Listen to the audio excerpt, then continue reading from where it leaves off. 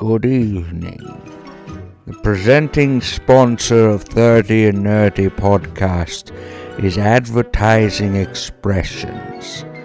Advertising Expressions exists to promote your business, school, church, or even your podcast, just like they do for the quite fine show 30 and Nerdy. They promote such organizations by getting their name in front of as many as possible, as often as possible, for as long as possible.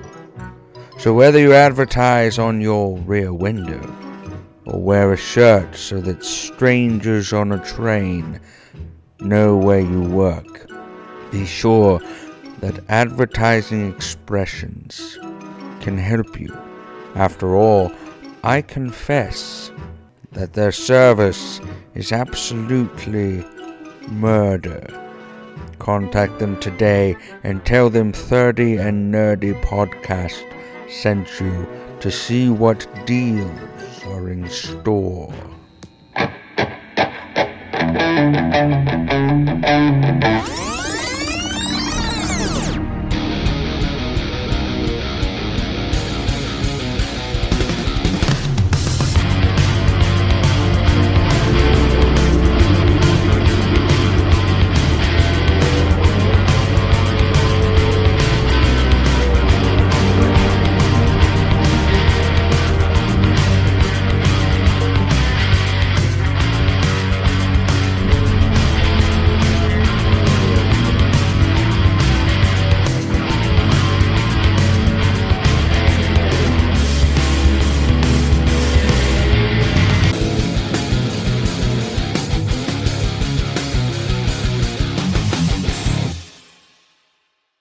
What's up, nerds and nerdettes? Welcome to the 30 and Nerdy podcast. I'm joined this evening by the doctor of nerdonomics himself, the juicy one, Dr. Davis. Josh, how are you, brother? I'm doing well, man. How's it going over there on your end? Oh, pretty good. Haven't seen you in so long, No, it's been ages. Yeah, it's been too long. I don't even recognize you. I've lost a lot of weight in the short time that we haven't seen each other. What have you been into today? Well, today I went to school and finished Hamilton with my classes, and they're working on a history project. They're going to pick a moment in American history and perform a skit based on that. And they have the option of like adding personality and, some pizzazz to the historical figures in a respectful way, like they did in Hamilton. So it's gonna be interesting. That's about all I can say at this point. So no, like Charles Manson or anything, nothing like that. No, not yet. I did say, like, if there's something I didn't put on the list that you'd like to do, we can talk about it, and you can probably do it. And so far, none of that. But gotcha. It's not over yet. These kids may surprise you yet. The sinking of the Titanic.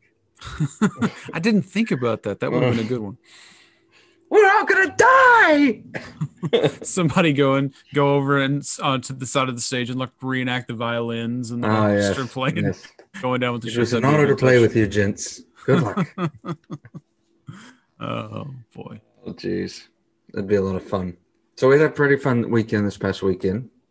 You and I, along with Maddie, went down to Atlanta to see our dear friend Rev and watch the AEW pay-per-view, and we did some sightseeing, some killer sightseeing. And some of the places we went to were we stalked Marvel Studios, their whole grounds area. We kind of stalked, drove around. We drove past it a few times, and we got to see a big sound stage and all their warehouses and cool stuff like that. And we went to Woodbury from Walking Dead and got to go to the intersection where Vision and Agatha have their little conversation on the Halloween episode. Got to take some pictures there. That was really cool. What else did we do? Well, at that intersection was also the house where the lady was like in the little trance, putting the clothes on the wire outside. That was right behind that spot. So Yes. I got a picture of that too. And you could see the house next to that when Vision was flying up above that cul-de-sac. Like we were right there below that where he flew. So it was pretty cool. Yeah, it was. It was really cool. We got to drive by Hawkins Lab, which was a little upsetting, but it's currently the site of mass vaccination and testing for COVID. So we really couldn't enter because I guess we didn't have an appointment. Yeah. And what a fitting place to have a pandemic vaccination stuff going on. The lab at Hawkins. Don't you feel like that's the last place you would go, though? Oh, yeah. I would not go in there. I want to go to Walgreens. Y'all go ahead and go up there. You start turning into demo dogs. Don't tell me I didn't warn you. I told you I wouldn't go there. And we also went to Hawkins Middle School, which was really cool. Last time I was there, you could still see very clearly the letters across the outside of the gym, Hawkins Middle School. But it's probably been like 2 or 3 years since I went and did that. Yeah. And when we went the other day, it was very faded. I don't know if it just faded off or they took it off intentionally, but it's just sort of like the little outline of it is left. Seems like it probably felt like it could have been such a temporary paint or a temporary thing that was on it that over the years the weather has not been kind to it. Yeah. Is what it looked like. It didn't look like it was purposely removed. It just looked worn away. But there wasn't much left at all. No. If you weren't looking for it, you wouldn't see it. Yeah, and we got the feeling that this is not the first time, and the city is probably tired of it because a cop took interest in us just being in the parking lot on a Sunday. And tons of people drove by and they weren't looking at the school. They were just, it's almost like there were locals going like, good God. Yeah. More tourists weirding out over Stranger Things, Hawkins Middle School. We were trying to figure out what the purpose of that building is now because obviously it was a school, but I'm pretty sure they're not having school in that building right now. It's very worn down, but they've got a bunch of buses parked there. So I don't know what the purpose of this property is now, but why not do some kind of Stranger Things thing there? Like put up a sign like featured on Stranger Things. And well, we found out that not too far away was also Hopper's Cabin, and they have turned it into a Stranger Things themed escape room. A tourist trap attraction. And so, if there's anything abandoned that was used in the movie, why not turn it into a mud trap? Milk it for all you can. Absolutely. Are you kidding me? If I was that city, if I was the mayor, I'd be like, we are milking this for all it's worth. Is there a landmark for where they did Evil Dead over here in Morristown? Because there should be. There should be a landmark. There should be something there, like a little sign or a whatever, a little monument. Like, this was the site of the filming of Evil Dead. Like, have Sam Raimi's autograph on it or something. Yeah, I agree. I think it would be fantastic. And I just thought, because I watched the show, we watched the show Outer Banks last summer. And we came to find out that when we actually went to the Outer Banks for vacation back in the summer, the show Outer Banks is not filmed in the Outer Banks. It's filmed closer towards Charleston, South Carolina. And we came to find out that the mayor of the Outer Banks area didn't want these camera crews and didn't want these actors coming in and using and abusing facilities just to make a show for Netflix. I was like, oh my God, I would eat that up. Because then your town becomes a hotspot. Did he think it would disrupt tourism or something like that? I don't know what his thought process is. I don't want to be unfair and claim to say it's just stupidity. It could have been thousands of things, but you're already so close to where that Richard Gere movie, Knights in Rodanthe, took place, and it's just a beautiful area. I mean, I would have been like, sure, absolutely, why not?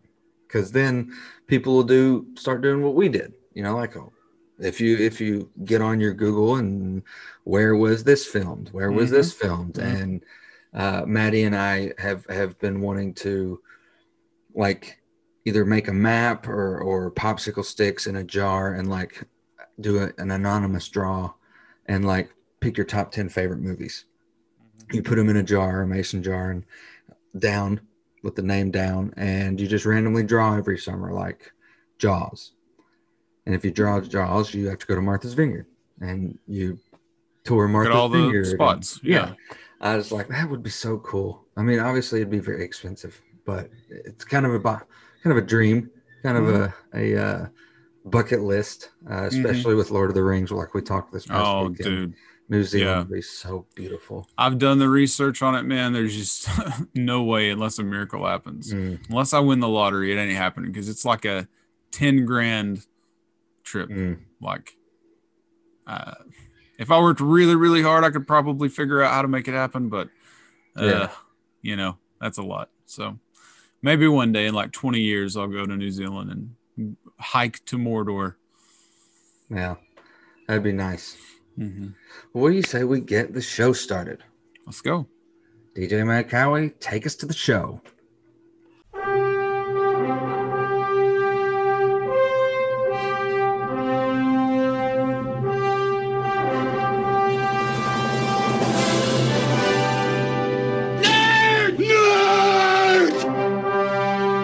It's time to nerd up or shut up. Let's get dangerous.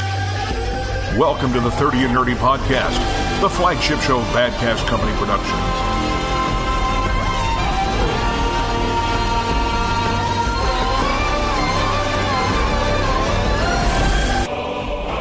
"30 and Nerdy Podcast" is an alternate reality radio show, a member of the Legion of Independent Podcasts, and part of the Council of Nerds.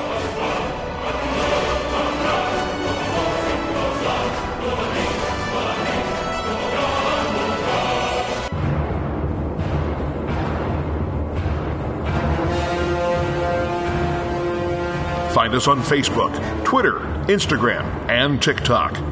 Reach out using the hashtag 30andNerdyPod. You can also find us and other amazing podcasts at podchaser.com by searching The Apocalypse and Pod Nation.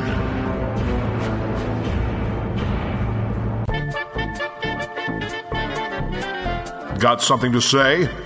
Email us at 30andnerdypod@gmail.com or check out the website at 30andnerdypodcast.com. Now, sit back, crank it to 11. The nerds are here.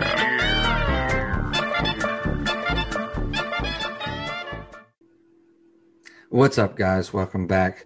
Now, this is the 30 and Nerdy Podcast. I'm joined by the Juice is Loose himself, JD, Dr. Davis. If you want to find and follow along with everything going on at the podcast, we're all over social media. It's 30andnerdypodcast.com. You can find all of our social media, Twitter, Facebook, Instagram, TikTok. We're very, very, very present on Twitter, especially this month. Been doing some verses, some matchups for March Madness. Very similar to what East Coast Avengers is doing on their TikTok. So definitely check those out, 30 and Nerdy Pod.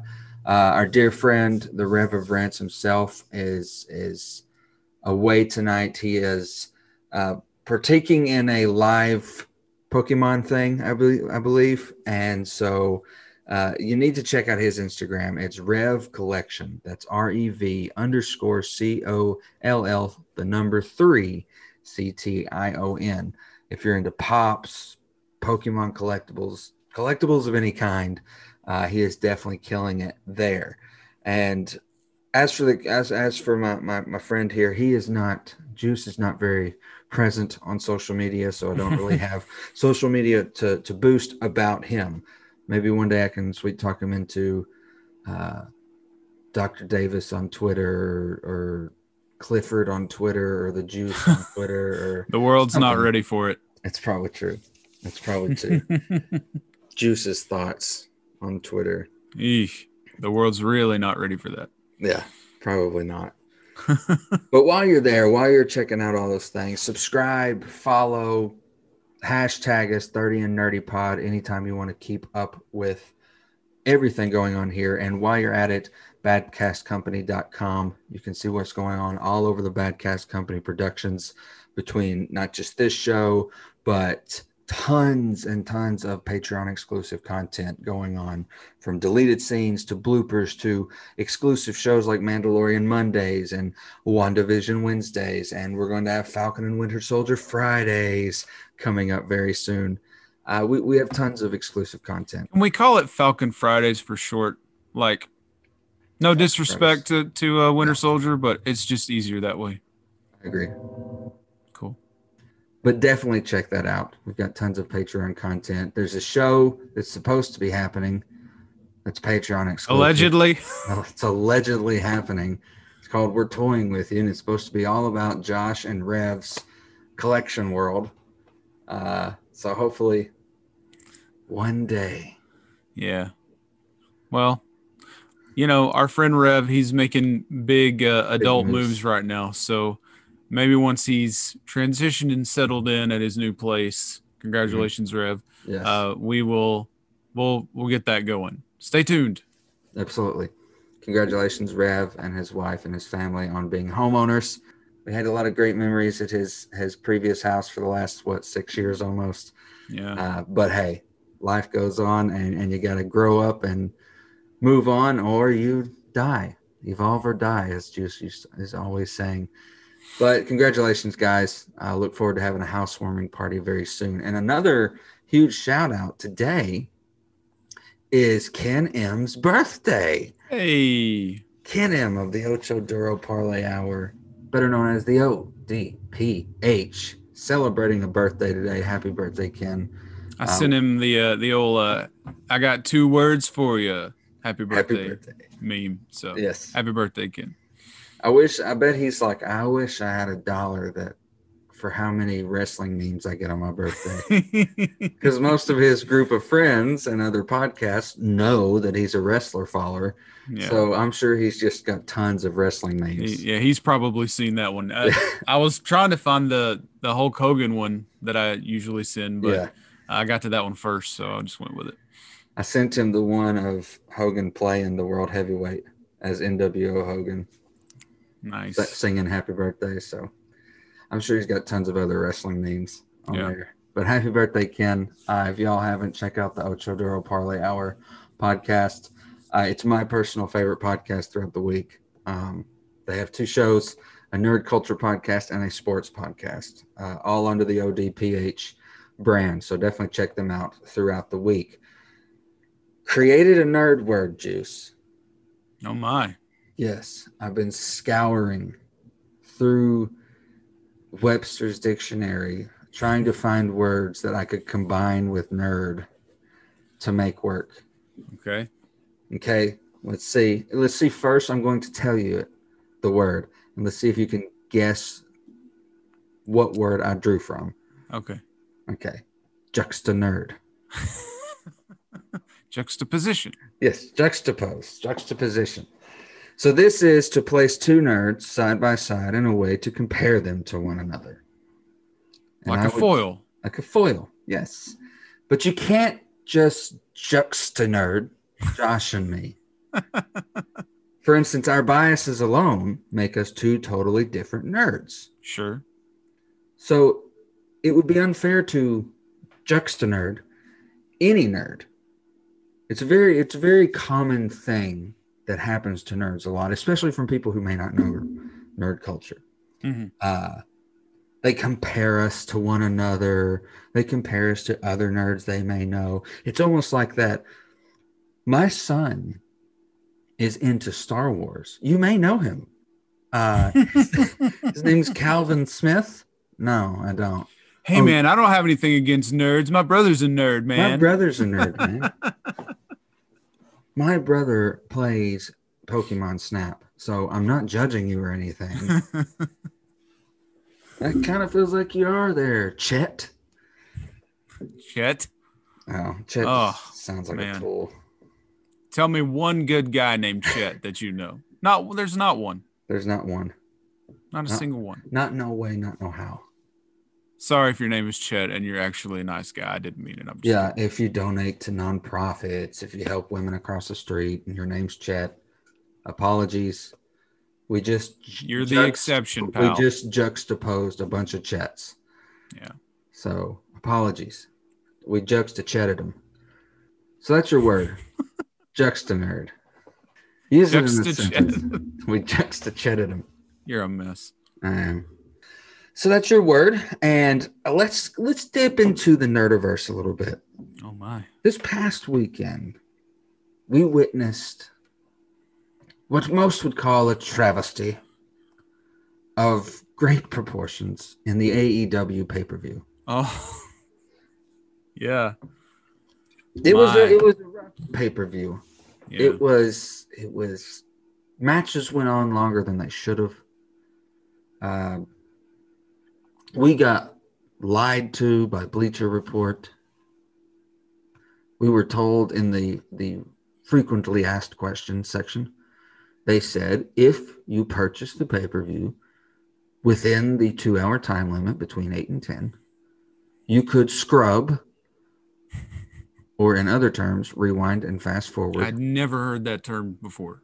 I hadn't really heard it like used. I knew what scrubbing was akin to, like rewinding and fast forwarding. Like scrub became a term on YouTube. Like if you scrub through the video to the time frame 10:18, you'll find, instead of just saying like if you fast forward and rewind. I sort of inferred that was what it meant, but I was not 100% sure. Did you ever at any second think, did they mean clean the video? Like we can actually clean it? I was told you take the tape out and you push the stuff back in, that you don't have to clean it. Yeah. You maybe blow on the bottom. Yeah. Blow on the bottom of the cartridge. And then sometimes if it gets hung up and it gets all unraveled, you might as well just throw it away and get a new one. It's true. Yeah. So we were told in the frequently asked questions part that if you purchased it between 8 and 10, from the minute you purchased it, you can rewind and fast forward to any points that you want to. Mm-hmm. Well, that was a lie. We bought it at 9:45. Something like that. Something like that. Because we knew that Rev would soon be to his house. He had to work, so we were waiting as long as we could. And so we still bought it within the time frame, and it took us straight to the Matt Hardy and who did Adam fight? Page. Adam Page and Matt Hardy fight. Mm-hmm. And it would not let us rewind. No way to rewind. And even after the show was over, like after the live stream was done, I still had the option to go back and watch, rewind it to the beginning, and it's the same spot. Couldn't go to the beginning of the actual show. So they not only fibbed that we could do such a thing, which was garbage. Hot garbage. Yes, hot garbage. The matches that we did get to see were meh. Super meh. Some of them went on longer than they should have. There was awkwardness at the commentary table. Oh, yeah. It was weird. I love JR, okay? And I hadn't really been watching AEW. And even when I was, it was just sort of like in the background while I'm taking care of my daughter. So I wasn't really listening to what JR was saying most times. I would hear his regular, like, oh my God, his exclamations that he would make. But as far as like what he was saying, I wasn't paying attention. But he's been getting all this criticism. Like people are just so harsh on JR.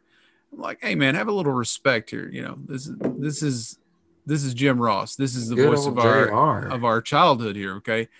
And so, I just sort of brushed that to the side. Now people were just overly critical, man. It was rough. It seemed like he was struggling. It was either that he was struggling or he didn't care. Yeah. He seemed And I would lost hate at to think that times, that's true. So I and think he was confused. it also seemed like JR, for most of his career, has always been surrounded by people who can vamp off of him, he can vamp off of.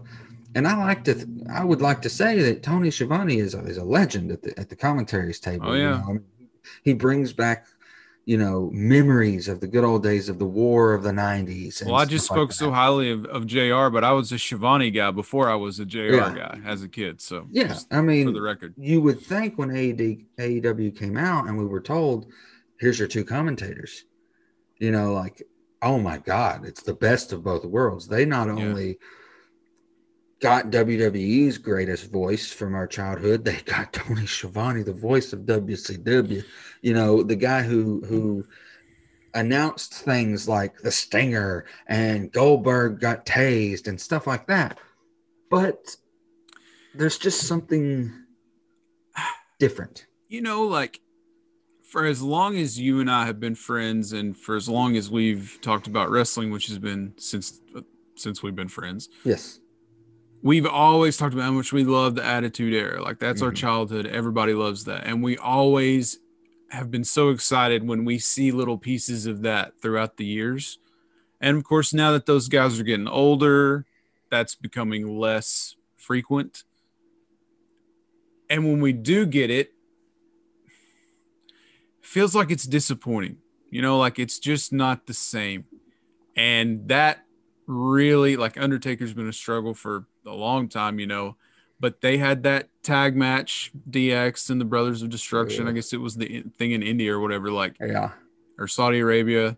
And it was really, really sad. It was so terrible. And here's AEW, and like they're trying to really glorify all that stuff, that we love back in the Attitude Era. They're bringing in all these people. Jake the Snake is in there, and JJ Dillon, like they're doing this whole Four Horsemen thing and all this nostalgia stuff, but it's just not really going well, don't you think? Like, I feel like the nostalgia would be better if your newbies were better at the same time. There has to be a balance, right? Like your whole show can't be nostalgia. WWE is trying to get away from it and do their own new thing. Like we got to move on, so they don't acknowledge that stuff as much as they used to. And then you've got the polar opposite with AEW. It's like the Sting appearance was really cool. I was excited that he's doing something because I love him so much, but I don't want to feel the way I feel about the Undertaker about Sting. Pity. And I'm real worried about that. So, I mean, I would be too if I were you, because he's 61, close to 62. I thought he was like 64. No. 61, 62. Okay. He had a stunt double. You said that. That's the first I'd heard about that. Tony Khan admitted in their press.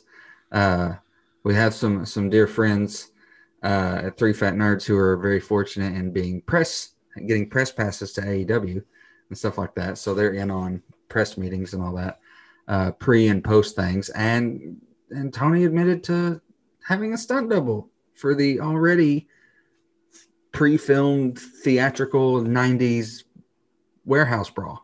What an idiot. And he was naturally taller than the actual Sting. He's about 4 inches taller than the actual Sting. Why admit that? Why tell people that? How does that make Sting look, Weak and old. Yeah. Point proven.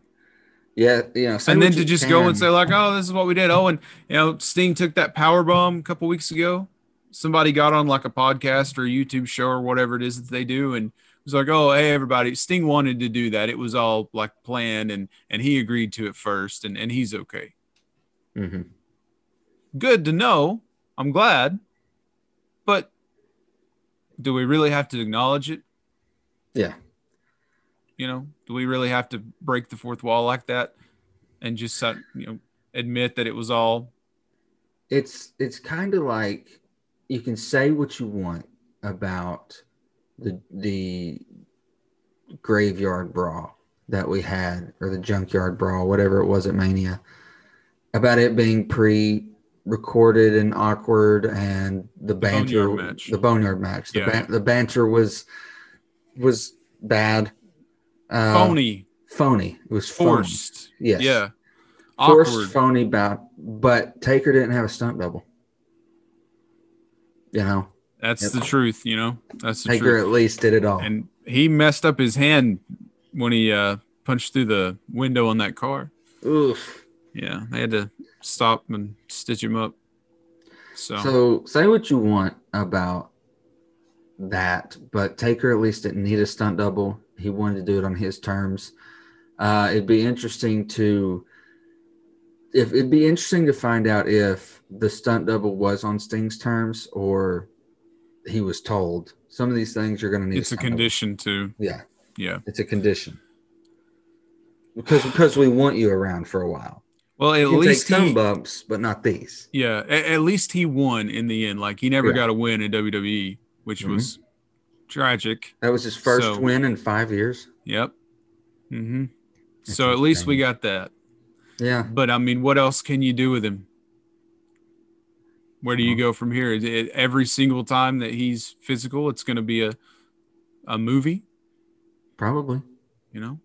That's going to wear off after a while. Like people are going to want something new, something different. Well, once full capacity crowds start coming back in there, you're going to have to figure something out, because that crowd there might have been excited just to be a part of a live crowd. The little bit that they let in to Revolution, they might be happy enough with watching a TV screen of a pre-recorded match with a stunt double. But eventually, when you're getting back to we want to see Sting there. So you feel like there won't be this style anymore after things go back to normal? I think it'll become a special occasion thing. Yeah, like it's definitely like, so if they announce a match that you're just like, you can't do that live with us here. Yeah. Well, then that's going to be a pre-recorded theatrical match. Yeah, it's definitely not going to go away. I think we'll see it more than we did. But yeah, it's got to be rare, because even before the pandemic, Matt Hardy was the first to do this. Yes. The Hardy compound stuff. And honestly, dude, I didn't like it then either. I'm a very, what is it you say? I'm like a purist when it comes to wrestling. Yeah. I want it to seem believable. Like I want them to be serious. And AEW is just not that most of the time. So, I'm just kind of mad about it. Yeah. The physicality of it, like the matches are great. They're fun to watch. They're very talented and athletic. And I love the high flying stuff, but the storylines are silly to me. I think the characters for the most part are silly, so I'm just not really an AEW fan. No. And I know you're thinking that's Jim Cornette in my ear, but it's not. I just happen to agree with the majority of what he says about it. He's very harsh, but let me tell you what I think about AEW. I'm going to tell you something about it. Isn't it crazy? It's crazy that they've got these matches that you can see in cartoons on Saturday morning. Basically, that's about right. And then throw in the F-bomb every other word or every third word. Yeah. But that's just that's my AEW spiel. But I don't disagree with this. When AEW came out 2 years ago, I mean, heck, let's even flash back a year. A year ago, almost to the day, we saw Revolution, you came down to Atlanta because I was living there at the time with Rev, and the three of us watched that Revolution. Dean took the title off of Jericho in a great match. And tons of other things that we walked away saying, good pay-per-view. That was good. It's pretty good. I enjoyed that. We did enjoy that one. There was a lot of storytelling in the ring. Not as not really any silly behind the scenes stuff or backstage segments. It was a breath of fresh air. Here we are a year later, and we're bashing the same pay-per-view. In just a year's time, we got silliness and let down and too long of matches, and they didn't pull through, and it was just... And then, this is all before the terrible finale with the dud fireworks or whatever. I don't know what was supposed to happen. I mean, clearly that was not the plan. There's no way that was the plan. So something malfunctioned or whatever. But their reaction to it, I think, was the absolute worst thing. Like defending it and trying to act like it was anything other than a just complete and total failure. Like it was a disaster. The problem is up until then, I was enjoying the brutality of some of the things they were doing. I was enjoying the cuts and the barbed wire falls and the blood, and we don't see that much in the ring. The two of them put on a good, the anticipation of like who was going to hit the barbed wire and have the first explosion. That was good. Like wait for it. And they had all the close calls. I enjoyed those moments. All that was good. But like they had the 3 little sections outside where if they land on it, it's supposed to blow up. And they went through one of them and it was just like 2 little cannons on the sides went up. Yes. Right then I was like, surely that's not right. Like that was terrible. Yeah. And then the big finale was just like, so if you don't know what we're talking about, the match was a good program. They had a good program in the ring starting out up until the end. In the end, what's supposed to happen is after a 30-minute time limit, and if you haven't watched these, you can find them from New Japan and over in Japanese wrestling. They're called death matches, exploding barbed wire death matches. They do them very successfully overseas and very believably as well. And so at the end, 30 minutes, if at 30 minutes the time has expired, the whole place is going to explode. And whoever's standing afterwards wins the title. So that automatically, like, let's take this theatrically. Theatrically, Anton Chekhov's gun principle, Chekhov's gun, tells us that if you see or hear there's a gun involved in the first act, in the second act, it absolutely must go off. That's the rule. It's Chekhov's rule. So if you tell us before the match even starts, if at the end of 30 minutes, no, there's not a winner, we're blowing the shit up. We're blowing everything up. We're automatically thinking, oh, it's going to happen. We're going to get to 30 minutes and we're going to see catastrophe unfold. As the countdown is like at 10, 9, JR's like, oh, all the people on the side of the ring, they're backing up. They're going to be at a safe distance here because of what's about to happen. And so what happens is his friend comes out. It's supposedly his best friend, Jon Moxley's best friend. And I can't remember his name. What's his name? I don't know, dude. So he comes out, his best friend does, and he covers him. And because Dean can't get up, Jon Moxley can't get up. And this ain't the road so far. Yeah, sorry. Jon Moxley can't get up. And so he's covering him. He's protecting him from the blast. This is his best friend. He's trying to save Jon Moxley, and he just covers him like a soldier would cover a grenade, like Captain America jumped on that grenade to protect his other troops. And we hit 0. And there's this Eddie Kingston. Yes. We hit 0. And there's just this pop. Not a boom, not a kapow, not an explosion, not even Kane's flames from the turnbuckle. Just a like, oh, everybody get away, take cover. Exactly. I felt like, did Wile E. Coyote set this trap up? Like, what is this? Yeah, but I mean, I would be mortified, right? And then the dude, Eddie Kingston's like selling it like, oh, I'm dead. What's so bad? Like, they've got to just acknowledge it and like turn it into a story. Like Kenny Omega's like, oh, I'm just playing mind games with you. I had you. I was this close. I could have ended you, Jon Moxley, but I didn't. I chose not to. Or even have it be a betrayal. Like have like whoever his handler is, whatever that guy's name is, be like, why didn't it blow up? And he'll be like, I don't know what you mean, Kenny. You were Callis? Yeah, you were supposed to set this up, Don. Like, you were supposed to blow the ring up. I wanted him done. He's alive. Blah blah. But you wanted to kill him? Yeah. There's a storyline. Even that would be better than Tony Khan coming out and saying, "Oh, that was on purpose. What'd you expect us to do? Kill them? Blow up the ring?" Well, I don't know. Somebody needs to censor Tony Khan. Like, shut him up. Ban him from Twitter, okay? Because he's ruining this. He's ruining this. Oh, he is. Needs to be deleted. Yeah. But I don't want to talk too much about AEW. It was a letdown.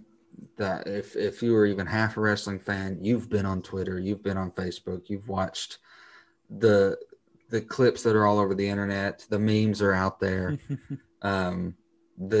Let's shift over to the next night on Monday Night Raw.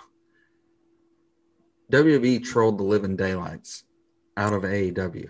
Yeah, I didn't see much of it. Everybody had pyro. They brought Orton's pyro back.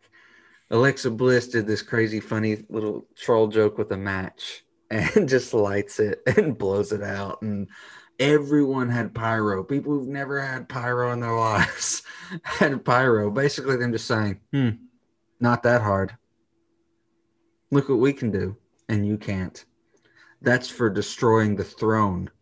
After that, even Paul Heyman had pyro, guys.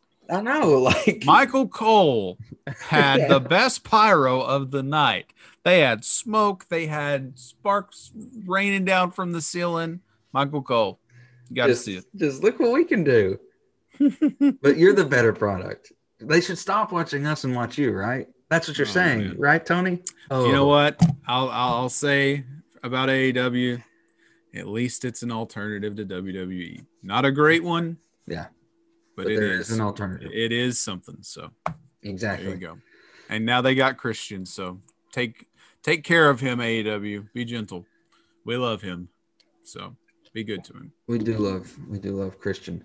So a little bit about WWE. What are your thoughts going into continuing down the road to WrestleMania?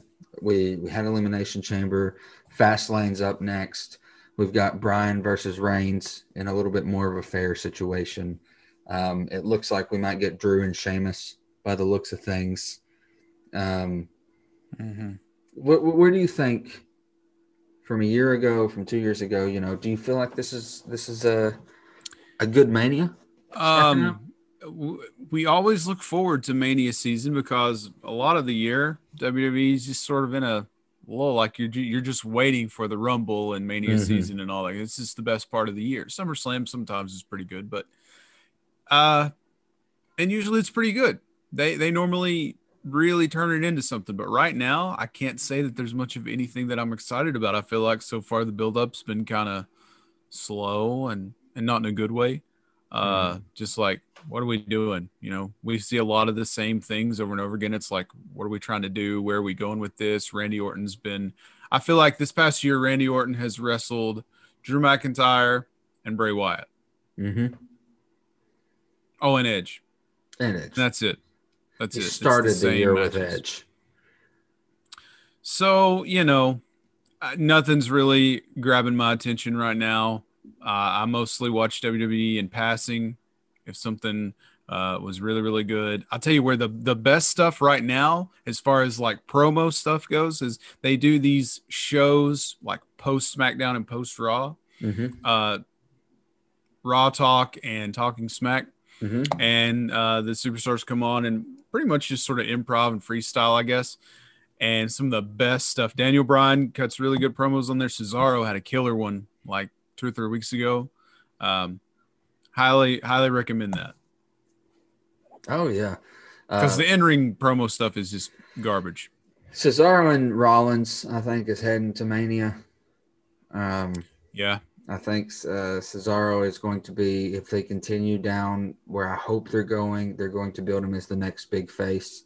the next big thing. I mean, I think it's been years coming. Yeah. That he gets a main title push. It's ridiculous. I would very much look forward to a Rollins and Cesaro match. That could potentially be the best match on the whole card. Absolutely, it could. I would look forward to that. But as far as the story goes, like I don't know much about it, except they've had a couple of little encounters, so I can't say I'm excited about it in that aspect. But yeah, I'm sure it'll be a good match.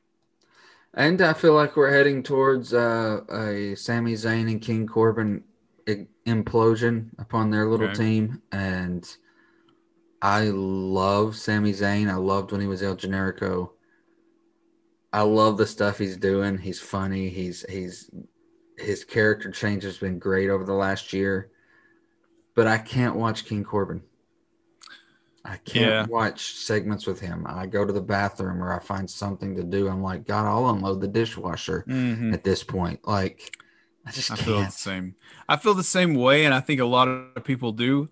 But I also think, there's something to say for that. Like, if you've got some heels who people genuinely don't like him because they just don't like him. Like, there's heels that we like, oh, man, I hate that guy. But, like, you enjoy hating him. Like The Miz, maybe.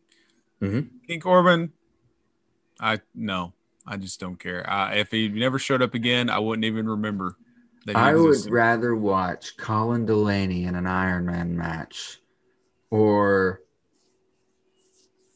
Hornswoggle in a title match than watch Corbin wrestle anything. Ouch. Yeah, I agree. And the thing is Colin Delaney actually is a talented in-ring wrestler. It's just when he was with WWE, they crapped on him. They used him as like a scrawny little chicken that got his butt beat. He was the one that Tommy Dreamer tried to take under his wing. And you remember that? No. I loved that stuff. And seeing Colin Delaney's indie stuff, he's actually good in the ring. And I hate when WWE does that. I hate when they do that. Because he was a good indie star and good in the ring. And that's one thing I hate is since I've started trying to find other places to watch aside from WWE, I've really gotten into indies more, especially after we have started keeping up more with Elliot Russell and Sigmund. I've just found myself on YouTube just watching indie stuff a lot before going to bed or to kill time or heck, there's been many a Monday night where I'm like, I want to watch wrestling, but I really don't want to watch Raw. Yeah. So I'll go to Innovate's YouTube channel and I'm like, there's some talented freaking indies out there that do you know about that Pluto app? It's like the free TV. Yes. Yeah. So there's like 2 wrestling channels on there. One of them shows a lot of TNA stuff like 2008, 9, 2010 Impact, Young, AJ Styles. And there's another one that has like the indie stuff. Yeah. I'll check that out. Yeah. Free. It's a free app. So I put it on the Roku in my bedroom and watched a few minutes of TNA one night. So it's out there. That's cool. That's cool. Well, I just wanted to dip into a different aspect of the Nerdiverse a little bit. I want to talk a little wrestling with you. We vented a lot after the pay-per-view and vented on the way home some. Sure. Even listened to Cornette and I was just... His review of that pay-per-view dropped today. I might actually have to listen to that. Yeah, I haven't really gotten into it yet, but I bet he tears them a new one. I'm sure that he probably is laughing about it. Yeah. And just shaking his head. He's probably like, I can't even be angry. He doesn't get angry anymore. Yeah, he used to get livid. Like he was embarrassed of so much. It's like, this is such a slap in the face to anyone who's ever been in the industry. And now he's just like, I give up. People have lost their minds. He and Chris Jericho hate each other now. He and Dave Meltzer hate each other. Who doesn't hate Dave Meltzer, though? No, that's true. I mean, Dave Meltzer's a tool. But yeah, I mean, it's a rough time in wrestling. Hopefully Mania will get better for WWE. Hopefully after this catastrophe, AEW will get their stuff together. And their big pay-per-view next in May is better, I hope. I really do. Because I hate to see them fail. I really do. I would love to see a pretty successful secondary to WWE. And I think that will happen. It's the curse of TNA. TNA was good when they weren't trying to be WWE or beat WWE. Right. You're at it, your best. I mean, a little competition is healthy, but trying your hardest to go above and beyond to embarrass your competition, you end up losing. So you lost this past weekend in your attempts. So definitely. Hopefully things get better in the wrestling world. But we are going to take a quick break and come back in a little bit with more 30 and Nerdy podcast. Hey, this is Ken M. Padawan J. Coach Duffy from the Ocho Duro Parlay Hour podcast. Every week, the ODPH is talking sports, movies, TV, comics, and more. It's always a parlay of topics on each episode. You can find the ODPH on Apple Podcasts, Google Podcasts, iHeartRadio, Spotify, Stitcher, Podbean, and wherever you find great podcasts, such as the one you're listening to right now. Don't forget to check out OchoDuroParlayHour.com, where you can find the links to all of the ODPH social media accounts, links to the bands whose music you hear each week on the show, hashtag 607 podcast info, and parlay points, our companion blog section of the show. Thanks for listening to the ODPH. Now get back to your regularly scheduled podcast. Hi, this is Will Jewell, Director of Concrete Plans. You're listening to 30 and Nerdy podcast.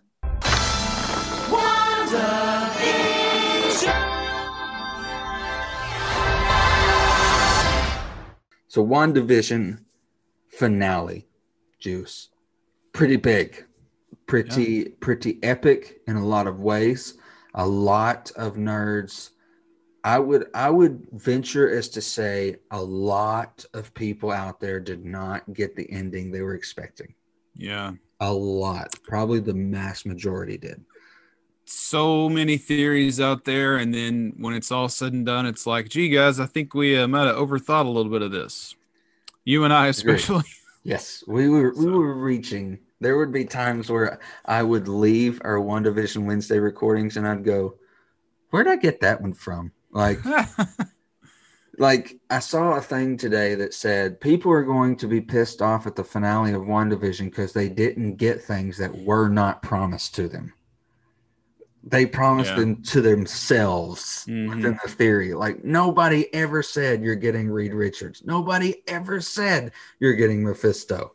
Like there was never even a hint at anything. You yourself surmised that this was the direction they were going. How can you be upset at them for something you caused? And like officially can confirm there were no references, no nods, no nothing to Fantastic Four in the entire series. Confirmed by the director who was on Kevin Smith's show. Yes. This past weekend. There was never any intention for Reed Richards or the aerospace engineer was just something they threw in to tie something up. It was nothing.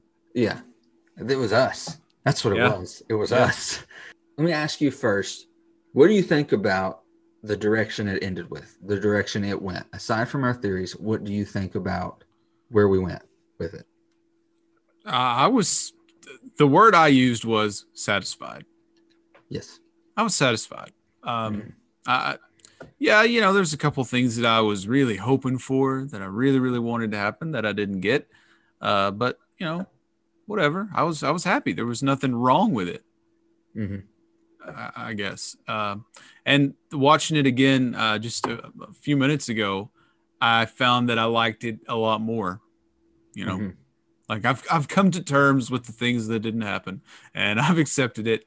I just enjoyed it for what it is, and I really did enjoy it a lot. So I'm excited about the future for Wanda because clearly there's big things to come for her, like big, universally like altering things. So I'm stoked. Like if you think about back in the days of Infinity War waiting on Endgame, I feel like WandaVision was our Infinity War. Yes. And whatever happens next with Wanda is going to be a huge revolutionary thing. It feels like phase 4 and probably phase 5, both phases will be heavily influenced by the multiverse. Yeah. It will be its Thanos, so to speak. Sure. Which I think is great because even if it's just those two phases that are going to be focused heavily on the multiverse, it will impact the next 3 phases because of something that happened because of the multiverse. So these next 2 phases potentially have the opportunity to ripple for years and years to come. I had no problem with where they went. I was not upset. I was a little sad that the Evan Peters didn't pay off to be what we thought and we wanted. I felt like it was a long way to go for a boner joke.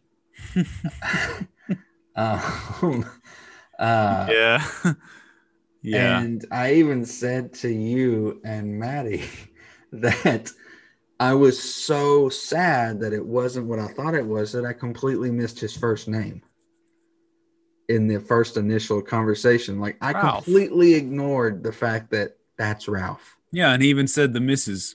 Yes, exactly. Yeah. It could also mean, okay, I'm trying to look at things, the glass half full. Boner could be like, you know, oh, that was a boner. Like it was a mess up. It was a dud. It was a, you know, it was the finale of the AEW pay-per-view. Yes. So maybe that means, not really. Maybe there's going to be something more to him. Not going to get my hopes up, but yeah, it's a possibility. We need to create a new word for mistake. We need to call it a Tony Khan or a con. Yeah. Literally a con. It was Yeah. a con. I agree. But it was also funny. It was cool little funny moments between him and Monica Rambeau. Because like he flicked her down, and then when she took the necklace off, he's like, "Please don't hurt me." And so it was funny. It was great. My life. And it kept us on edge ever since he showed up, and that's what you want. The finale fight was probably some of the better fighting we had seen since Endgame. I mean, it was just as big and blockbuster as the blockbuster movies, and I thought that was really cool to see on quote unquote television. Right. This small screen, if you will, and it's as if they, and I think I've said this before on One Division Wednesdays, they did Dark Phoenix better than Dark Phoenix. They did Dark sure Phoenix. Did. So I assume we won't get that storyline when and if Jean Grey shows up. Yeah. Unless she shows up and she's against Scarlet Witch, like they face off or something, and that unleashes it, and we skip the whole process. Yeah. I don't know. I just hate that Jean will be robbed of that, you know. I shouldn't say robbed because the Scarlet Witch stuff was awesome.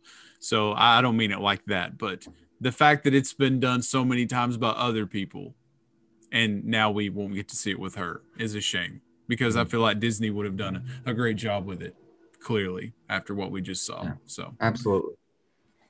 So what were some things that stuck out to you this second watch through that you might not have third watch through for you? Yeah, this was the third, but the one that I paid the most attention on. You know, this, now that it's all said and done, this may still be a reach, but I'm noticing that a lot of the people who had just smaller roles on the show are from sitcoms themselves. Have you thought about this? Kat Dennings, Two Broke Girls. Randall Park, wasn't he on Fresh Off the Boat? Yes. Deborah Jo Rupp, that 70s show. Then there was also the lady who's like, oh, I have a husband. He's on a business trip. Tell him not to come back here. Yeah. She was on a sitcom called Do Not Disturb. And also the comedy series 10 Things I Hate About You.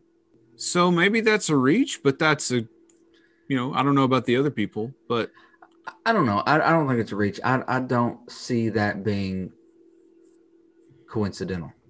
Well, but then again, like these aren't like well-known actors, so you know, Kitty might be the exception. So it could just be, oh, they're actors and they just happen to have done sitcoms in their real lives. So, but still, it would have been cool, like if they had taken some legends and put them in the community here and there. like anybody from Guiding Light or something like that. I mean, I guess. Or Corey Matthews or yeah, like that. Mr. Feeney. Mr. Feeney should have been in it. The Um, principal of the school. trying to think if there's anything else that stuck out that I didn't notice before. I'd never really realized how tragic Vision in the turtleneck was until I started seeing the memes where they added the chain. And there was one where I think you might have shown me with the Rock, and I was like, oh, he doesn't have the fanny pack, but yeah. That was it. This time I just really appreciated the evolution of the characters. Like Wanda has come so far, especially from when we first met her in Age of Ultron to now pretty much full-blown Scarlet Witch, makeover, new outfit, new look. Vision, we have White Vision now. We have Agatha now. We have Photon, or whatever they're going to go with now. Monica, she's about to head off, and we meet, we assume, Nick Fury. Like, people have come so far in such a short time. Yes. And I'm so excited for what's to come. Absolutely. Now, we've established pretty much that this is a few weeks after, about 3 weeks after Endgame, this show took place. The story within the show took place. And we can only assume by this that the Disney Plus shows of 2021 are between Endgame and Far From Home. They're set. Far From Home is 8 months after Endgame. This was 3 weeks. Falcon and Soldier might be a little later. Loki, he's jumping through time, so it really doesn't matter. Hawkeye will be around leading us into Far From Home. Gotcha. So with that in mind, it's going to be able to answer some questions that we maybe had in Far From Home. Like, okay, well, you know, this is a Spider-Man story, but how's everybody doing? You know, like, we see Fury and Miranda Hill now that they're back from the blip in Far From Home, but it's like, okay, so how's everybody doing? You know, anybody got some trauma? Obviously, Wanda's got some trauma. Yeah. Anybody else want to give us a little warning about that? Yeah. Which it made me think that the Avengers need to employ counselors. Avengers bunker or whatever, there needs to be counselors on staff, because these heroes go through some stuff, and we never think about their mental well-being. Well, Bruce was trying to do that for Tony, but he fell asleep. Oh yeah, that's true. Remember that? I do. But you're right. There needs to be some counselors. How are you feeling today? Take this journal. Okay, I want you to journal before our next session. Every night before you go to bed, how are you feeling? I want you to start using sentences like, I feel like, I feel like creating my own universe with Vision and children. That's how I feel, Doctor. Okay, well, we'll address this next week. Red flag, everybody. We'll address this next week. That'll be $250. Yeah. So one thing that stuck out to me was, do you think that we were so full of theories as a nerdiverse, as nerds, because this was the first thing we were getting? Now, if you think about the original order of things, it was supposed to be Black Widow, Falcon and Winter Soldier. WandaVision was supposed to be the third thing released in the next phase. Do you think we went theory crazy because it was WandaVision, or because it was the first thing we had gotten since Far From Home? I think because it was WandaVision, because we knew that things were not what they seemed to be, and everything is in question.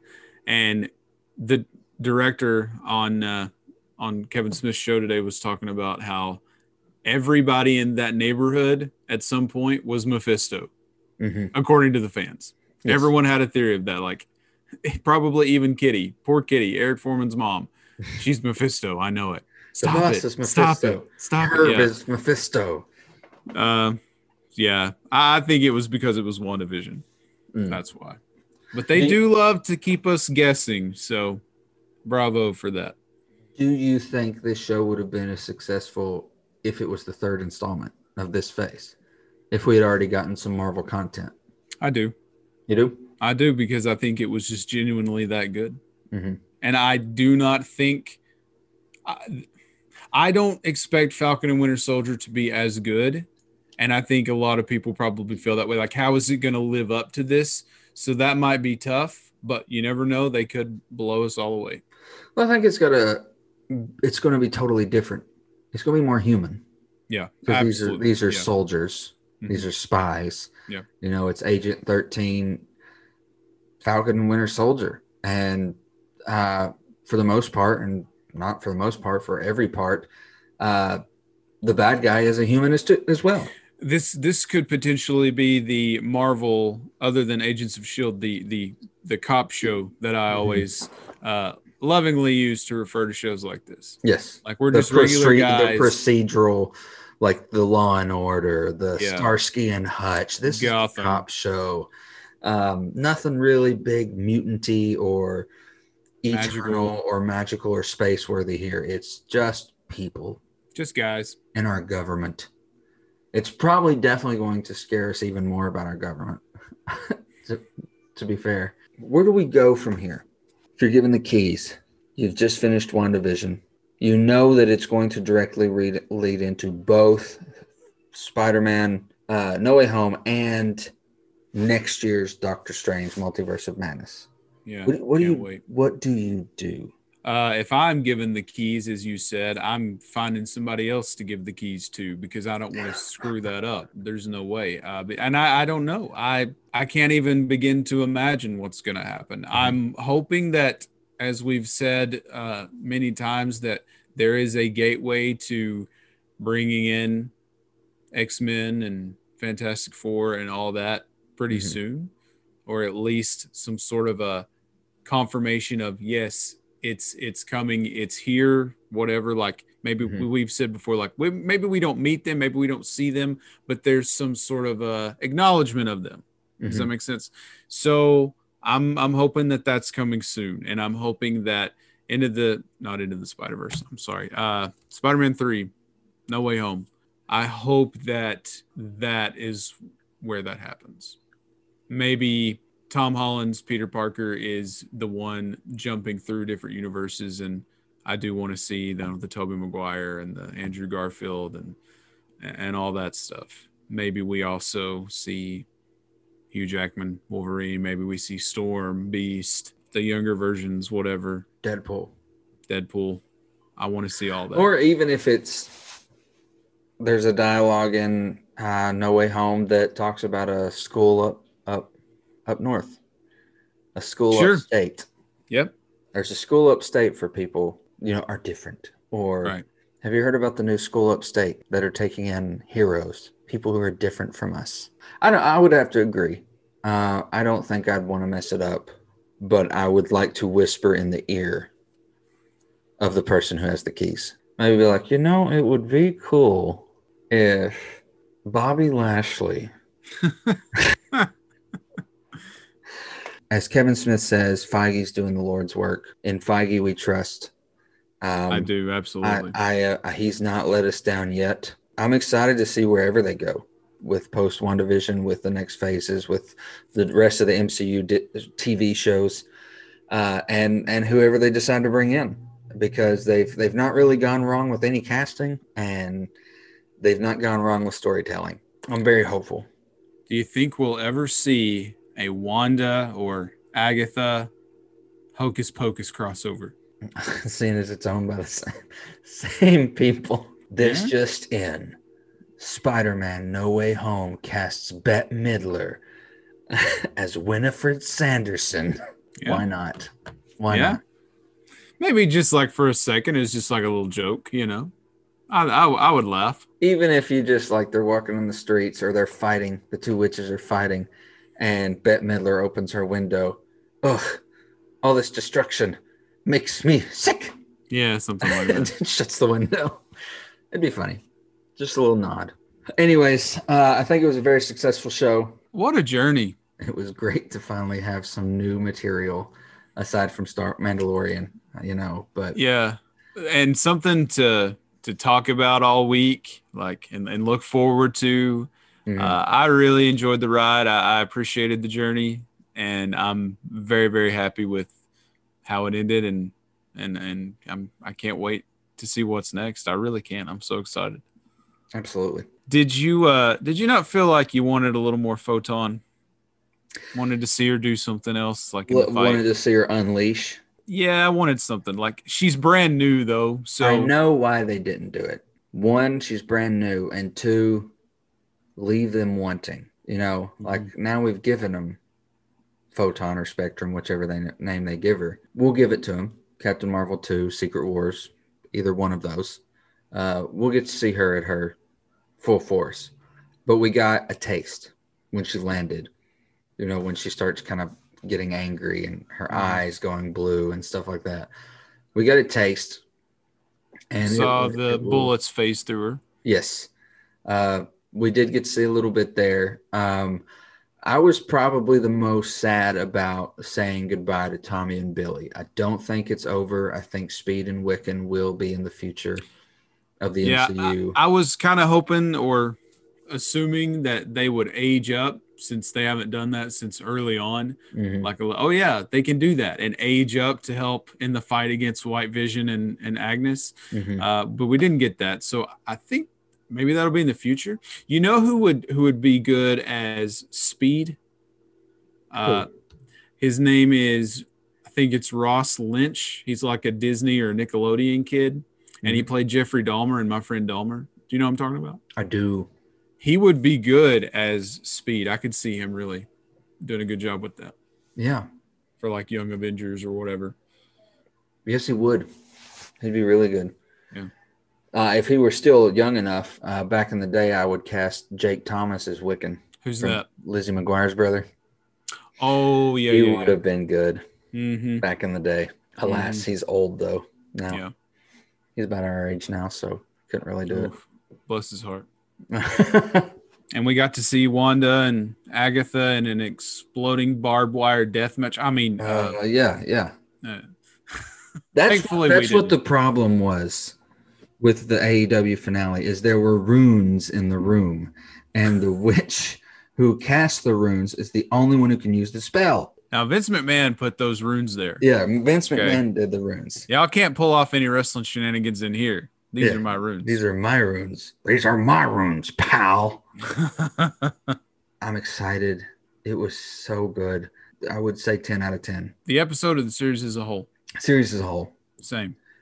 Series as a whole. And I hate the backlash the first few episodes got because I feel like it came from a group of people who had been spoiled with the MCU. It's all been in movie form. So this slow burn that we got in the first 3 episodes, they're not used to that. And they've had to wait 7 days between every episode. What the heck? Those first few episodes were my favorites, man. Just it was based all about the performance. Yeah, exactly. And I didn't even realize that they actually had a live audience. I had no idea. Didn't even think about that. But of course they did because it was so authentic and so genuine. I don't think that we'll ever get something like that ever again. That was just such a truly unique, special thing. And I hope that it remains just that what it was, just a limited thing, limited series, no more. Absolutely. Let's move on. Absolutely. And do something great for the next thing. You speak truth, Juice. Well, I try to. I think that if there were Emmys for Disney Plus shows, every main character deserves one. From Olsen and Vision playing them and Han playing themselves in different decades, to Han when she becomes Agatha, to Rambo. Her performances were so grounded, like in her face and in her eyes. When there were moments where watching her perform with Hayward or with Darcy or even with Wu, or when she's confronting Wanda, if you just watch her eyes and just from her nose to her eyes, she's not just an actress hearing the other person's lines being delivered to her. She is Monica Rambeau hearing Wanda speak to her and leaning on every word that's being given to her. All the performances, man. I mean, the music, the performances, the costuming, the effects. I think that Elizabeth Olsen should be in the conversation for an Emmy. I truly believe that. And, that's not just my superhero Marvel bias talking here. That was genuinely, all the different styles we've said 100 times, the different styles of acting, the precision of the whole thing. She was just flawless. And I was so indifferent to her character before. And now, think about the types of female characters that I like. The powerful, like sultry, don't mess with me. Could kill you. Looks could kill too. Like the power behind the eyes and the facial expressions. And that's her. The tilt of the head. Yeah. When you're talking to them, the minute they tilt that head, you're like, oh, crap. I've screwed up. Yeah. Like I'm about to get thrown through the wall. But I think it was just beautifully done, from the writing to the direction to their performances to the camera angles to everything. It was just so well done. And I hope, not just for their sake, but for our sake as fans, every Disney Plus show this year is done this well. I really do. I don't have any doubts, but I also hope that they're all very different. Done as successfully, but differently. I agree. I know exactly what you mean. Anything else about WandaVision, my friend? No. Loved it. Thank you, Marvel, Kevin Feige, everybody. Thank you. Your work is appreciated. Highly appreciated. Truly. What do you all think? What theories did you have got busted? Oh, what theory? Poor Ultron. Oh, no. No Ultron. Poor Quicksilver. No Quicksilver. Poor Hayward. No Nightmare. No Reaper. People were even dipping down into the B and C list characters like the Grim Reaper. Like maybe he'll show up. Yep. It's crazy. But what theories did you have that came true and didn't come true? What'd you think of the show? 10 out of 10? 9 out of 10? Let us know using the hashtag 30 and Nerdy Pod. We're going to take a quick break, step away for a second. More 30 and Nerdy Podcast when we return. Hey guys, my name is JT. What's up, everyone? I'm Darren. Hey, what's up, guys? I'm Josh. Hey, guys. I'm Christian. Hey, what's up, y'all? This is Dominic, and we're the East Coast Avengers. We're a group of 5 friends who get together weekly and talk about everything that's going on in the nerd universe. Whether you're a fan of Marvel, DC, Star Wars, video games, comics, or anything else nerdy that you can think of, we're the podcast for you. You can find us on Anchor, Apple, Spotify, Google Podcasts, or whatever streaming platform you use to listen to your favorite podcasts on. You can also catch us on our YouTube channel where we release tons of content such as vlogs, unboxings, TV and movie recaps, and trailer reactions. So if those things sound good to you, then check out the East Coast Avengers podcast. We hope you enjoy. Hey everybody, this is Tim from Johnny Has the Keys podcast, and you're listening to 30 and Nerdy with Tyler Mack.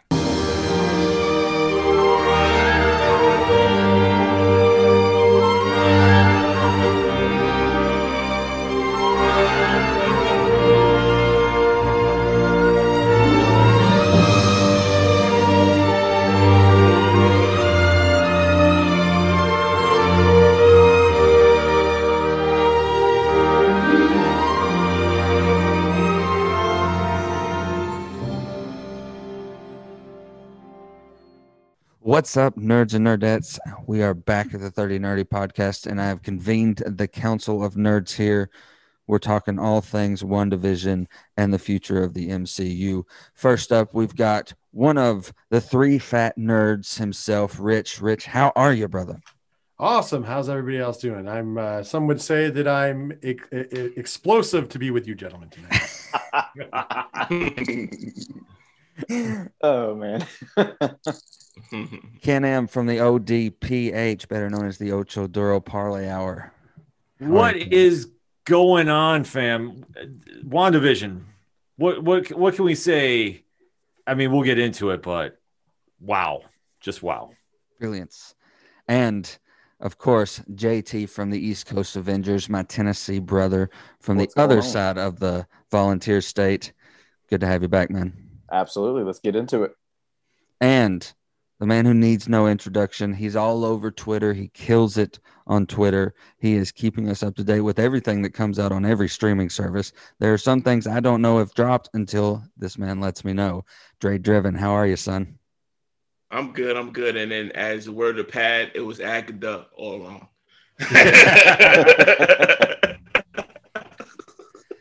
Well, like I said, we have convened to talk about WandaVision primarily and talk about, theories that were busted, theories that were somewhat of a letdown possibly, and where we're moving forward with Falcon and Winter Soldier in a week or so. And then we got the teaser to Hawkeye and what else is on the horizon for the MCU in the upcoming year. So let's get down to it. So first off, one by one, JT, what'd you think of WandaVision? Well, before we start, I would like to give a shout out to the director, Matt Shakman. I believe I'm pronouncing his last name right. I apologize if I'm not, because he has been nominated for a DGA award for Outstanding Directorial Achievement Award. So congratulations on that. That just, right there in itself, well earned. Well earned. Absolutely. I personally gave this whole show a 10 out of 10. I looked at it at a different site than people. Yes, it's fun to theorize, and yes, it's fun to have these nice little, ooh, I think this should happen or this could happen. But in the grand scheme of things, I'm not the writer, and I don't know what the future is of Marvel. So whatever they had and whatever they planned, it was perfect for me. Mm-hmm. Would I have done it a little bit different? Obviously, yeah, I think we all can say that. But the way they did it was perfect. We got Wanda's entire backstory, which we knew nothing about. Very tidbits of it. But everything else was, perfect, honestly. I loved the aspect that there's like 3 character origin stories in this show that just they go by us. Not some big whole movie just for an Agatha origin or a Spectrum origin or anything like that. We got little mini origin stories for different characters, and now they're here, and we didn't have to go through 5 movies to get 5 different stories told. They're here, kind of like they did with Parker in Civil War. They just he's been the spider guy, as Stark calls him, and now he's there. So I enjoyed that. Ken M, right? One theory of yours that got busted. Well, one theory that did get busted is I thought we were going to dabble a little bit more with Doctor Strange on this show. Mm-hmm. And one that really stuck out was the whole Arrow engineer that Monica Rambeau knew. That even if we were not going to see said actor or actress on screen, I figured we were going to get a name drop of some sort, because obviously we know the Fantastic Four movie is in pre-production. There is no casting, but if they wanted to just kind of throw that curveball in there and get some fans talking, they definitely could have. And they alluded to enough. And if you really want to believe that who she met up with during the base, because we are talking spoilers here on the show, and episode 7 was the aerospace engineer, I strongly say you're wrong. So before we talk anymore, I wrote down for our notes when we do our podcast on a Wednesday that they had a Q&A with the director, with Matt, and they were asking him questions like that. And some of them were that he pointed out was he did state that WandaVision was 10 episodes long, and then the pandemic got worse and they had to cut it. And they had to cut a lot of scenes because of it. Senior Scratchy, the rabbit, there was a deleted scene that they had to, the CGI, they couldn't get it correct in enough time, but he was supposed to turn into a big demon. He didn't name drop Mephisto, which everyone is Mephisto apparently. But he also said, I'm not putting blame on anyone. However, the aerospace engineer was never supposed to be anyone. It was literally supposed to be a nobody, but fans took it and went and ran off with it. He said when he watched that episode and he got on Twitter afterwards, he was like, oh shit.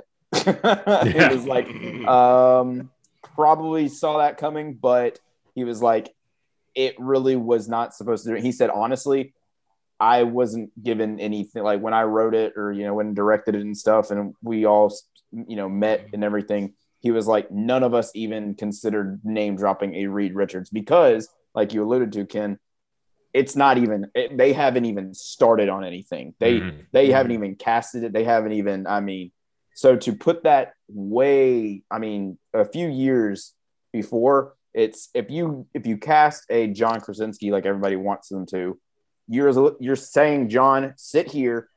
You're going to be our Reed Richards, but you're not going to appear for a number of years, which could happen. But I don't know. I think it was very interesting in this Q&A because we did learn a lot of the CGI got cut out. The deleted scene with the big demon.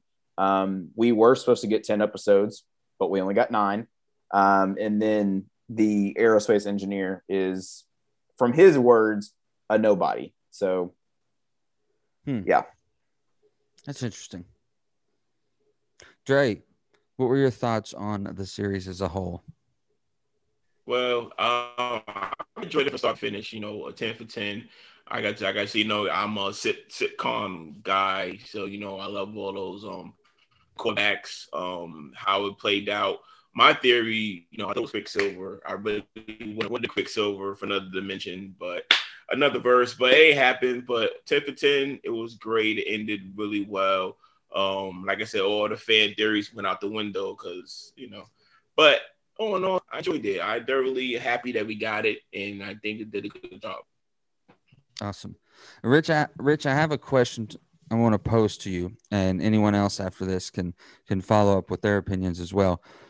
Do you think that, because I get this from, I get constant messages and text from friends, either where I live or that I've met throughout life. After each episode, I'd get messages like, oh, blah, blah, blah. Let me know when you've seen it.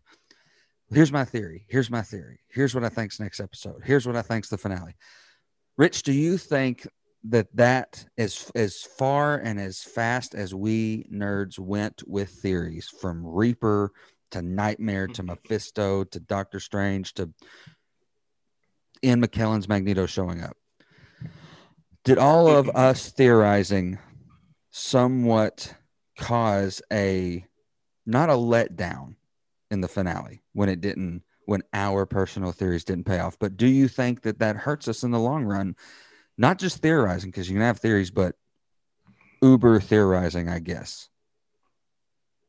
I mean, if you have critiques or theories and they have merit, they're always good. I think that I don't think it's just on us here. I'm going to say that in this case. Disney, Marvel in particular, however you want to break it down, decided that they wanted to throw an over amount of Easter eggs in everywhere. There was no way they could cash in on all of them. There was no way they were going to. There was no way they were going to try. It was just kind of like, hey, let's red herring, let's throw it out there. And I mean, even the director, as JT pointed out, has admitted that, which is fine. That's perfectly fine. And that's what you have to do to like people. But unfortunately, our before this, our only other delve into a world in television form, in major television form, I should say, on Disney Plus, the size of WandaVision was The Mandalorian. And The Mandalorian over-delivered a lot. So us as content creators and nerds just in general, it's not against them to be like, oh man, they're going to do something big, because we just got done watching the second season of The Mandalorian where we got Boba Fett and Luke Skywalker. And it was an amazing, like this, it was like, who would have imagined we would have gotten all of that? So then we see all these wonderful Easter eggs and you're like, oh man, I know this story. It's going to be the Avengers Disassembled. It's going to be, Vision Quest. It's going to be House of M. Oh man, they put that bottle of wine in there. It's got to be House of M. and we went to the races with it. And I mean, early on, myself and Diesel were just like, I remember sitting on the show and we just looked at each other and we're just like, there's no way they can keep all these promises. So like, it's going to be a letdown to some, and there was some probably let down, but I think that I'm going to go back to what JT said. Was it what I expected? No, Was it what a lot of people called and expected? No, but the beauty of it was I thought it played out well. Like I trusted the system. At some point I said, in the beginning, it's like a little slow for me. I don't know where they're going. I don't know what they're doing. I mean, I know what they should be doing in the comic books, but they're throwing 50 looks at us. They're just throwing us off. But when we got to those last 2 episodes in particular, it was like it came together like this wonderful package. And it was Marvel. It was MCU. It did, like as you mentioned, it saved some time. We didn't need a movie to tell us all this, a 2-hour, 3-hour movie to tell us this. We got these episodes, and at the end of the day, it came together well. They did what Marvel does best in the MCU, that is, and they gave us some drama. They gave us the tug at the heartstrings. They gave us a finality, and then they gave us the tease. And so at the end of the day, they brought it all together. Once again, I mean, it should warn us in the future to be careful. Yeah. Like as nerds as a whole, not, whether you're listening or creating or anything, it should tell us to be careful. Because it might not come out the way we want it to come out, but at the same point in juncture, nothing hurts when you're creating that buzz. They were getting big numbers for that buzz. That's why they bring it out weekly instead of doing it, all in one shot. Because if you do it all in one shot, it's like Cobra Kai. Cobra Kai season 3 was amazing. I don't know if anybody disagrees with that, but it was amazing. But guess what? They got 7 days of basically 7 days of social media hype. And then all of a sudden it just turned to, can't wait till the next season. And now we got to wait, till the end of this year. Whereas when you do it every week, and it's only one season, but you do it every week, every Friday, Friday, Saturday, Sunday, Monday, Tuesday, they were getting, we're getting it down. We're beating it down. Everybody's talking about it as they see it. They want to talk about it. They want to tweet about it. They want to interact about it. And then by the time it dies down on about Tuesday-ish, Wednesday, Thursday, we're speculating into the next one, into that. So, I mean, it worked out really well. They called that right on the money when they started doing it for The Mandalorian. I'm glad in essence that they did it. Somebody had asked me if I thought the show would have been better if we could have binged it. Oh, of course, because when you got to the end, it made all the sense in the world. But once again, it doesn't make a business sense. Yeah. And that's what I'm big on. Even as you guys know, when we're talking wrestling, me and Ken talk wrestling, I'm big on, hey, listen, I understand what I want as a fan, but I also understand what makes the most sense in business. And what made more sense in business is doing it every Friday. And they're going to do the same thing with fucking Winter Soldier. But this is the nice part about that coming up is it's going to be different from this. And I like where we're at, where we're doing different things. For a while, I think we could all agree the MCU kind of was the same thing, and as much as I love those movies, they were the same movie. Cookie cutter. It was basically, okay, here's the problem. We're going to smash our way through it onto the next problem. And now we're seeing some drama. We're seeing some, humanity. We're seeing it's amazing. We're seeing some backstories, and they don't feel rushed. I was on the edge of my seat coming in because I was like, okay, this is where it should end. Oh, it didn't. Oh, we didn't get Doctor Strange. Oh, because that was prevailing. Oh, we didn't get this and that. Oh, we're tying into 2-3 movies now. Because, we with the bonus scenes, like, oh, wow, they did this well. They wrapped it up well. Some questions still. But hey, why wouldn't you throw the red herrings in there? Got all of us talking. We're talking about characters that nobody would have ever been interested in. Who the hell would have thought in 2021 somebody would be like, hey, you think the Grim Reaper is going to show up on the show? Nobody. But man, they put a little mask and a little cut scene that somebody caught, and all of a sudden somebody's bringing up the Grim Reaper. And I'm glad they didn't go with the Grim Reaper because nobody would have cared. Yeah. But you know what I mean, though? It teased enough. So they brought us along for the ride. I think the only thing that really hurt them at the end of the day, though, was you had the bar set.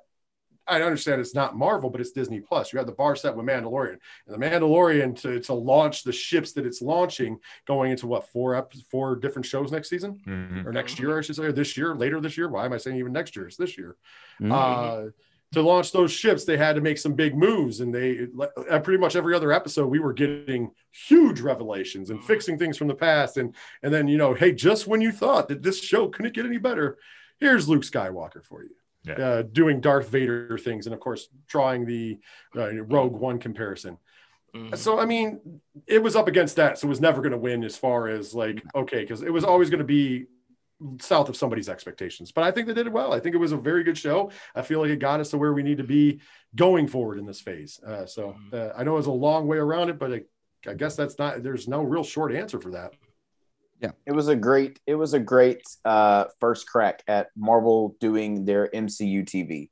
And the reason I say MCU TV is because we've seen Agents of S.H.I.E.L.D., we've seen Runaways, we've seen all these other shows, and like Daredevil, Jessica Jones, blah, blah, blah, all those characters. But we also know that those aren't canon in the MCU timeline yet. So I think for them to, first start this, this crack at, okay, we're going to completely tie these shows into the movies. So you've got to know, if you want to know what's going on and why is Scarlet Witch? Why are they calling her Scarlet Witch? We've never heard her. Why is she being called that? Oh, we'll go back to WandaVision. You got to watch WandaVision to know, to understand this. I think they did a great job at the show, man. I sit back and I see all these TikToks of people blasting other people because their theories were wrong. And that's, I'm not going to do it.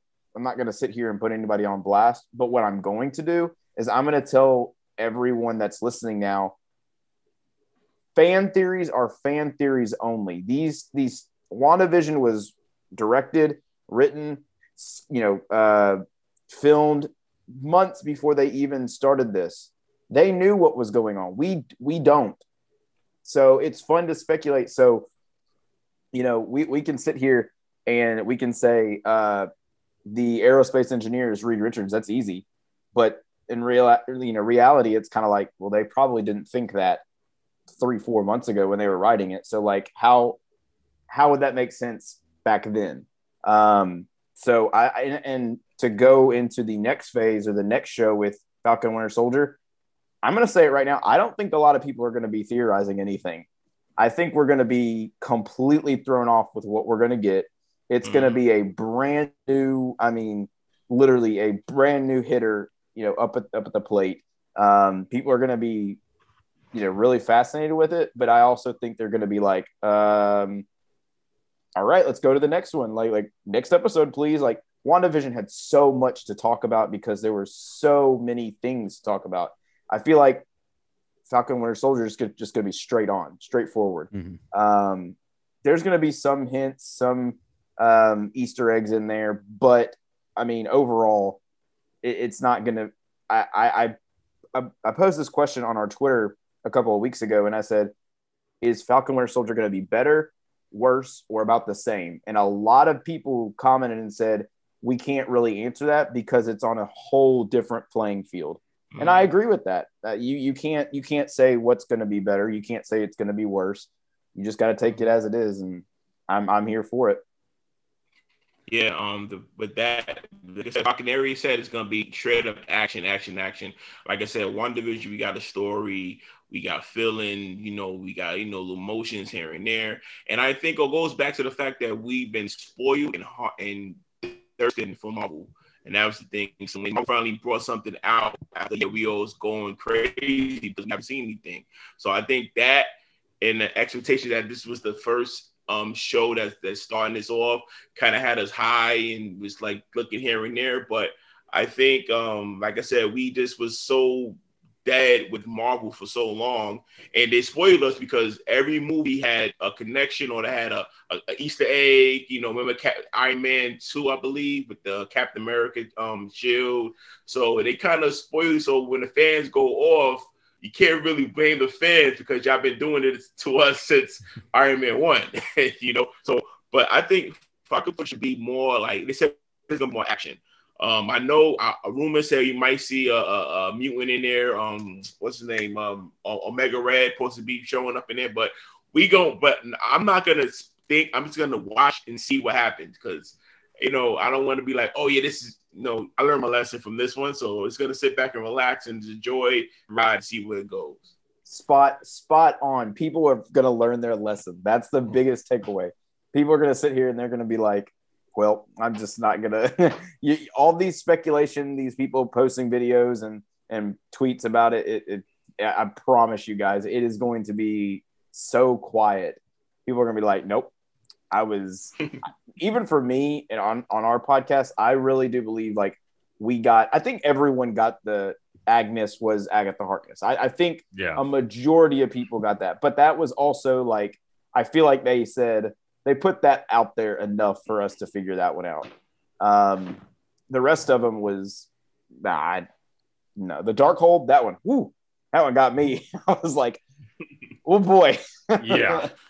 And Ken, a question for you is, as soon as you saw that book, did that take you to Agents of S.H.I.E.L.D. like me? I immediately screamed out, Coulson. Where is he? Yeah.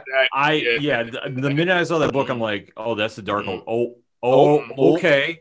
Where is Coulson? Where is everybody? Because if you have not been watching Agents of S.H.I.E.L.D., you know the Darkhold is a part of that.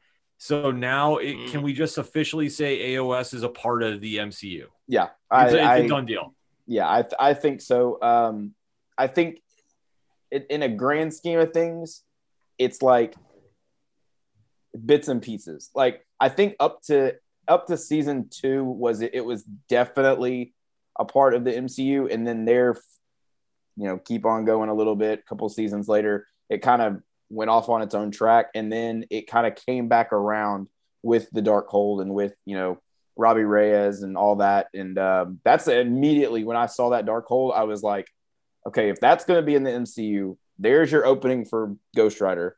There's your opening for so many other. I mean, like, there's my speculation going. How'd she elsewhere. get it? That's she had to take it from him. Yeah. I also want to say, can we please sign a petition, start something to have Catherine Hahn, no matter what villain, hero, nosy neighbor she is, can she please stay in the MCU? She is perfect. I love her. I mean, Wanda did say, I know where to find you when I need you. So she's going to be here. She got to, because if Wanda's on the next chapter of this Doctor Strange stuff, she got to be here. She got to show up again, because she's locked in now, because Wanda needs that training or whatever she needs from her. She needs to get it from her, and she got to find her. And Wanda ain't going nowhere, so she's not going to go nowhere too, I don't think. Right. I saw a funny interview with Catherine Hahn where she's talking about WandaVision and all that, and she's like, I knew nothing about this world, so I'd come in and there'd be like this drawing board and be like, this is what your next scene is, and this is what you're going to do, and it's going to link to this, and you're going to have the Darkhold and all that. And she's like, okay, all right, okay, all right, yeah, cool. Here. Just she hadn't read. The thing that I will say is the shining experience for this, though, is I'll just throw it out there for the three vendors. Of course, we like to have a lot of fun, so we did let you guys will hear it soon, but we did let Diesel have his victory lap, because he was the one that was saying that nobody was going to be right. So he got his victory lap. But the fun part about his victory lap is he had a little fun with, it wasn't this person, wasn't that person, and he did that. But then he said something that resonated with me, and I never thought I'd hear him. He was like, but at the end of the day, last 2 episodes really good. It ended well. I was just like, because coming from Diesel, that's huge. He hated this show. He thought this was the worst show he's ever watched. He was cussing at me that I made him watch it. And then he came into the last 2 episodes and was like, oh, well, you got to remember, he doesn't read comic books. Yeah. He didn't care about the teasers. He didn't care about any of that. He was like, listen, I want the MCU. He's an MCU fan. He doesn't read into it, which is fine. That's the best pulse you can have, is somebody who doesn't read into it. He didn't care about, he's like, I don't care about these Easter eggs. I want to know where this story is going. I want to see where this connects into what I want to see. Mm-hmm. And so the fact that at the end of the day, he ended up liking it, was like, okay, well, that was good enough for me, because I thought I was going to talk to him, especially after the next to last episode. He was like, that was good. I was like, okay, all right. And then when it came to the finale, I didn't even ask him. He just was like, oh man, I really enjoyed that. Because I guess Ron had said that he didn't like it as much, because he was wrong. He was one of those people who took it a little hard that he was wrong. But Diesel was like, I loved it. I thought it was great. I thought it ended perfectly.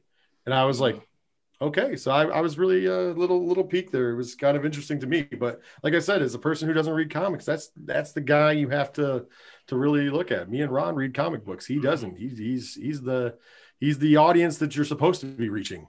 Mm-hmm. So if it reached him, that means it's going to reach anybody. And plus, okay, it's my bad. Go ahead. Sorry. No. I was going to piggyback off something you said, Dre, too. Is with this show, and actually I'm going to make a statement, then I want to pose a question to the panel.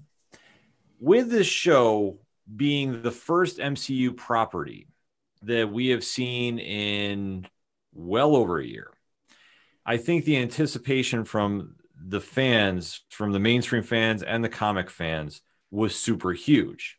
And I think that that's what sparked all the fan theories, because everybody has been so anticipating something post Endgame, post Far From Home, if you want to make the connections there. So let me say this. This was originally supposed to be the second show on the slate. Falcon and Winter Soldier was supposed to come out first. Had the original lineup stayed and Wanda was coming second after Falcon and Winter Soldier, do you think the show would have done as well as it did? Well, first we got to dial back a little bit more. Black Widow was coming before all this stuff came out. So that was true.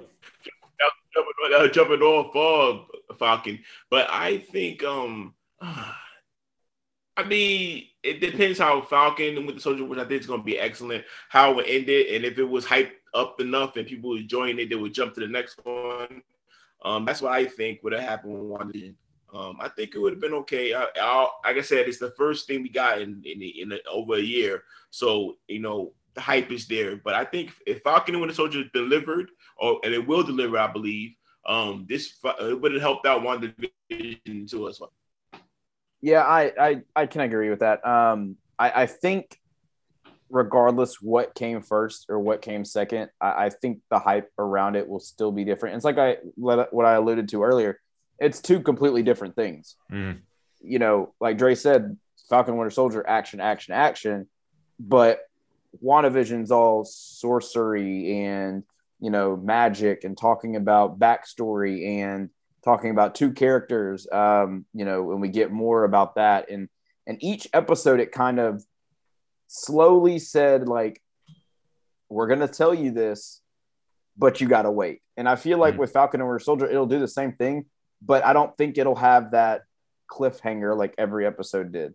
I really do believe that we'll get they'll go somewhere, meet up somewhere, and then it'll end, and then we'll pick up the next episode. So there's no like, oh my God, dude, what's going on? But with WandaVision, it's more of, when Agatha had her kids and said, that's chaos magic, that means you're the Scarlet Witch. People were like, yo, what's next? Like that, it's more of that. And I feel like regardless, wherever that came in, first, second, third, fourth, when you hear that and you're like, I haven't heard, she has not been called Scarlet Witch in 7 years since her appearance.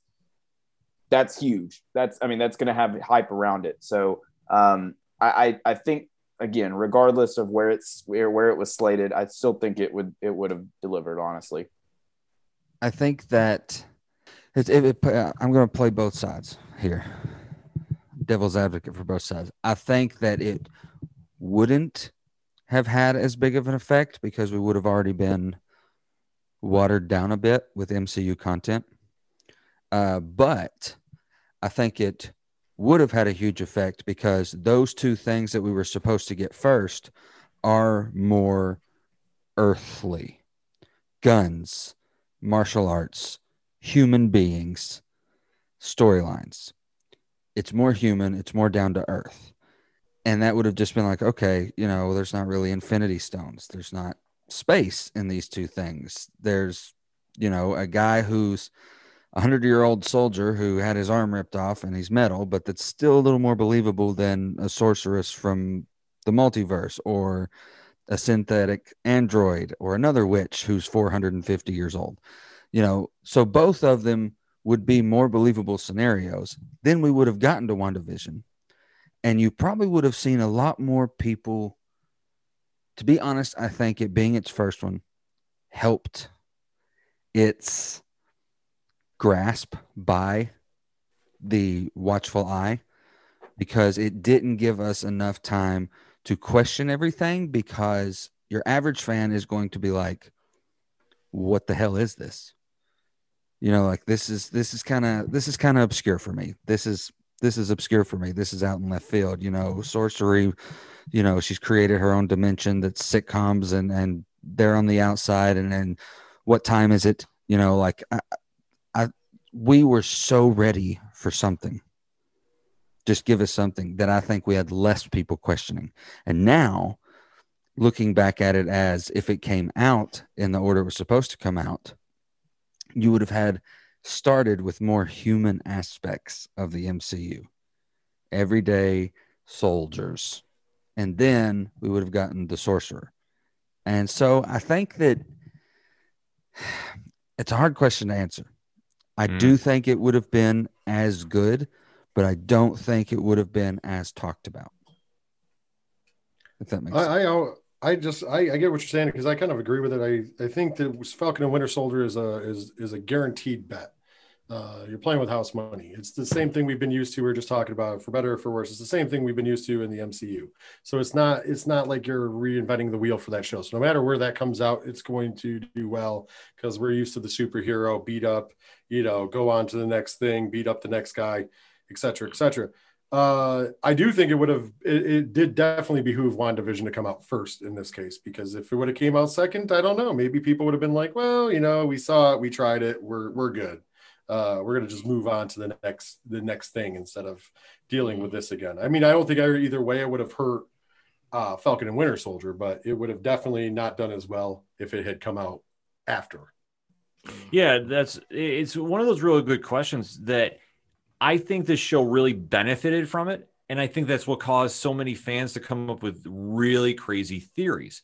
Because if you really break down the story of Wanda Maximoff post Endgame, they tied in so many different comic stories that everybody that goes to the shops each week and reads the comics every day, you had an idea what they're going with. Avengers Disassembled, one of my personal favorite Avengers stories of all time. Tom King's The Vision was influenced in there. Vision Quest, like Rich touched upon from Avengers West Coast. They tied in so many different elements and they juggled it very well. Like, that's the one thing that I think this show doesn't get enough credit for, is they borrowed just enough from each story and made it into the show that you didn't feel like, okay, they're telling one story, but it was also like they're giving enough respect to each story with a little bit here and there that it wasn't so overwhelming. Like, everybody ran with House of M because of a wine bottle. And it's like, no, if you really sit down and break it down, it's not that at all. There are elements they're borrowing from it, sure. But is it House of M? No, because if you know the whole story with it, obviously there's a certain M word that has not been said in the MCU yet, which I'm still calling they're going to say in Eternals, because that's going to have so much Easter eggs in it. It's going to look like an entire football field. That's what I really think of Eternals, to really get people to watch it. Sorry, that's my official take on that movie. But anyway, I digress.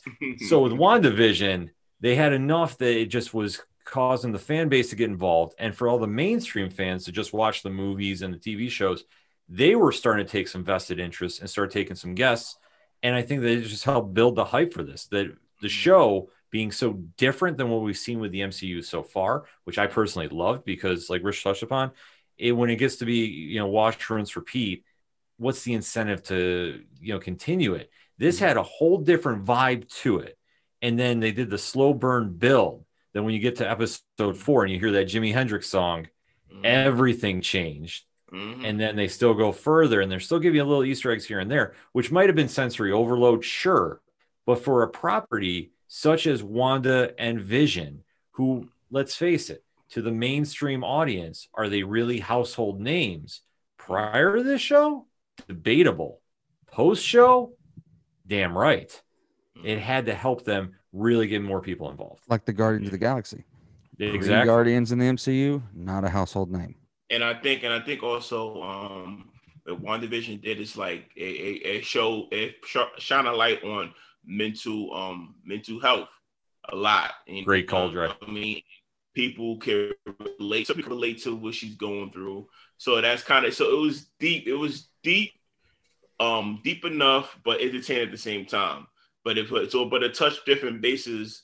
Then it was the family thing, big on families first and everything else. So it was different elements of this show that touched different parts of people that people could relate to.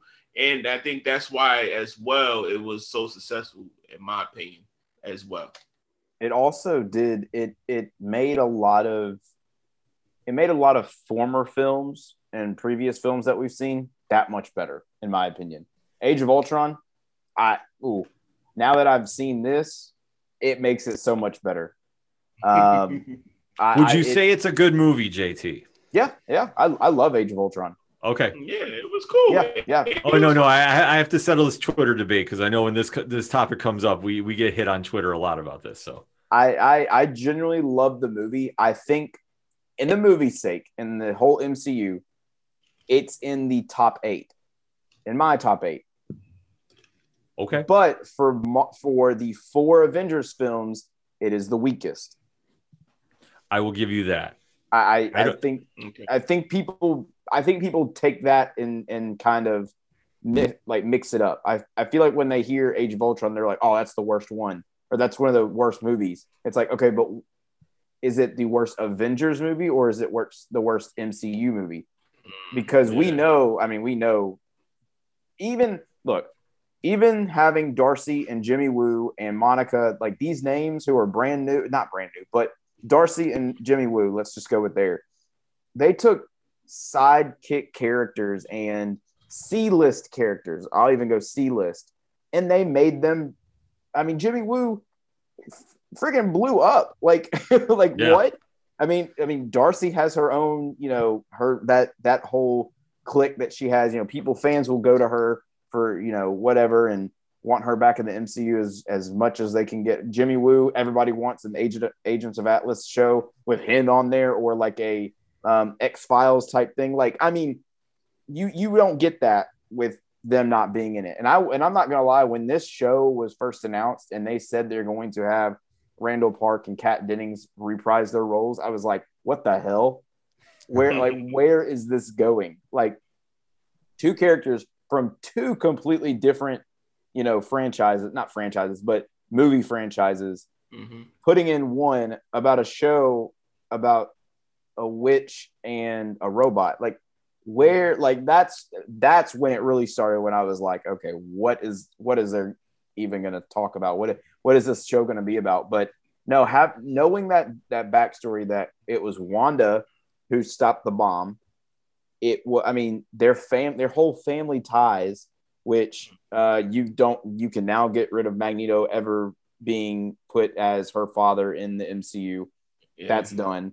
Unless somehow they, just write him in there. Maybe he dropped them off at those people's stoop to protect them. Maybe I don't know. That would just feel like fan writing at that point. If they're going to do anything, they would have one of the Magnetos play him in the as the father, but and not call him Magneto. Just call him something else.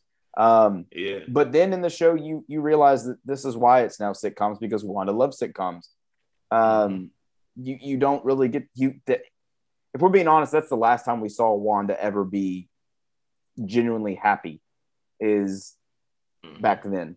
Was before the bomb. Everything else growing up, she was she was a volunteer for Strucker and the Mind Stone, and then she gets her powers. That's got to be world shaking. And then she goes and fights a robot to fight the Avengers, and then she has her brother killed, and then she's stuck at home, and then she kills a bunch of people in Lagos, and then Vision dies, and then Vision dies again, and then it's so many things, and you don't really get to see her ever have a happy moment until we see that as she's a young Wanda Maximoff in this show. So it's a really good adaptation of the emotional roller coaster that people go through.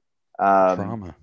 Yeah, it was. I just can't say enough about this show, honestly, and I don't think that has a bad saying to what Falcon and Winter Soldier is going to be, because I still think it's going to be great.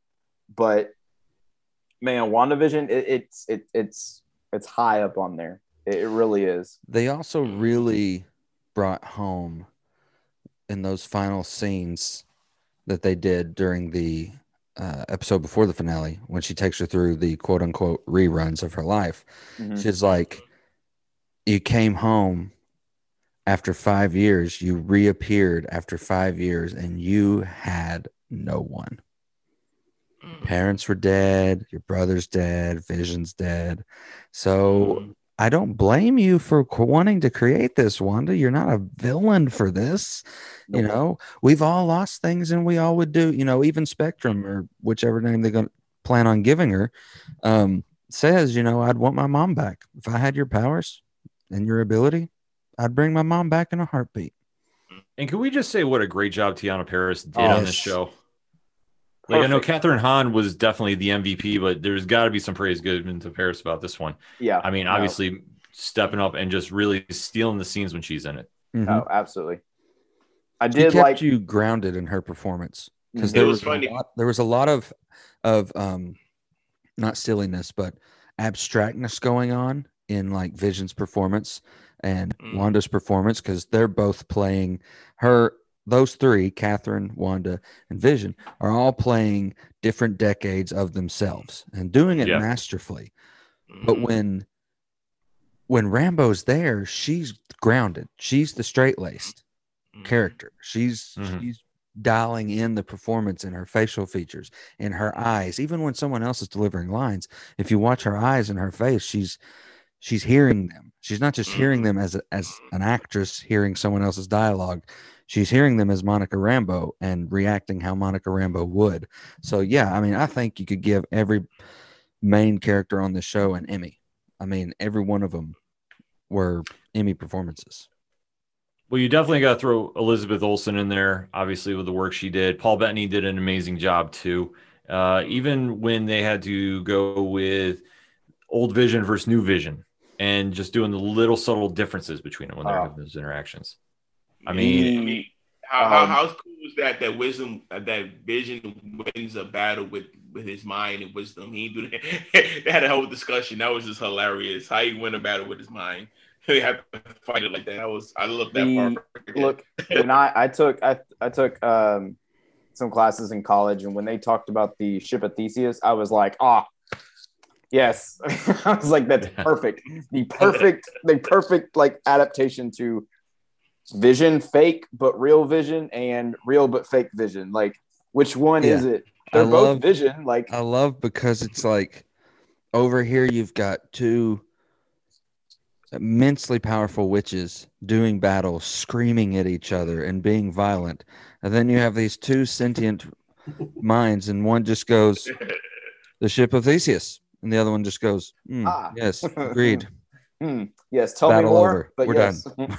Good talk. I've got to go. I understand. Bye. Press this button right here, and then I can remember everything. All right. Oh well. I'm really excited to see where he comes back, or Spectral Vision comes back. I'm really excited. I think it would be a good idea to bring him back in Armor Wars, Mhm. but I don't know. Because he is a creation of Tony. Yes. And Tyler was obviously trying to build a weapon. He was trying to he succeeded, you know, in weaponizing Vision. So he would be perfect for bringing him back with. And Rhodey would just be like, "Wait a second, Yeah. Vision? Why are you white? You get a paint job? A little detail work? What's going on?" Yeah, Vision says, "Yeah, I went to pimp my ride." Yeah. But incredible. I think a good thing too about this show is as much praise and adoration we're giving this show, they set up this future perfectly. They have set up. I mean, Monica's now going to be in Captain Marvel 2 and in Secret Invasions.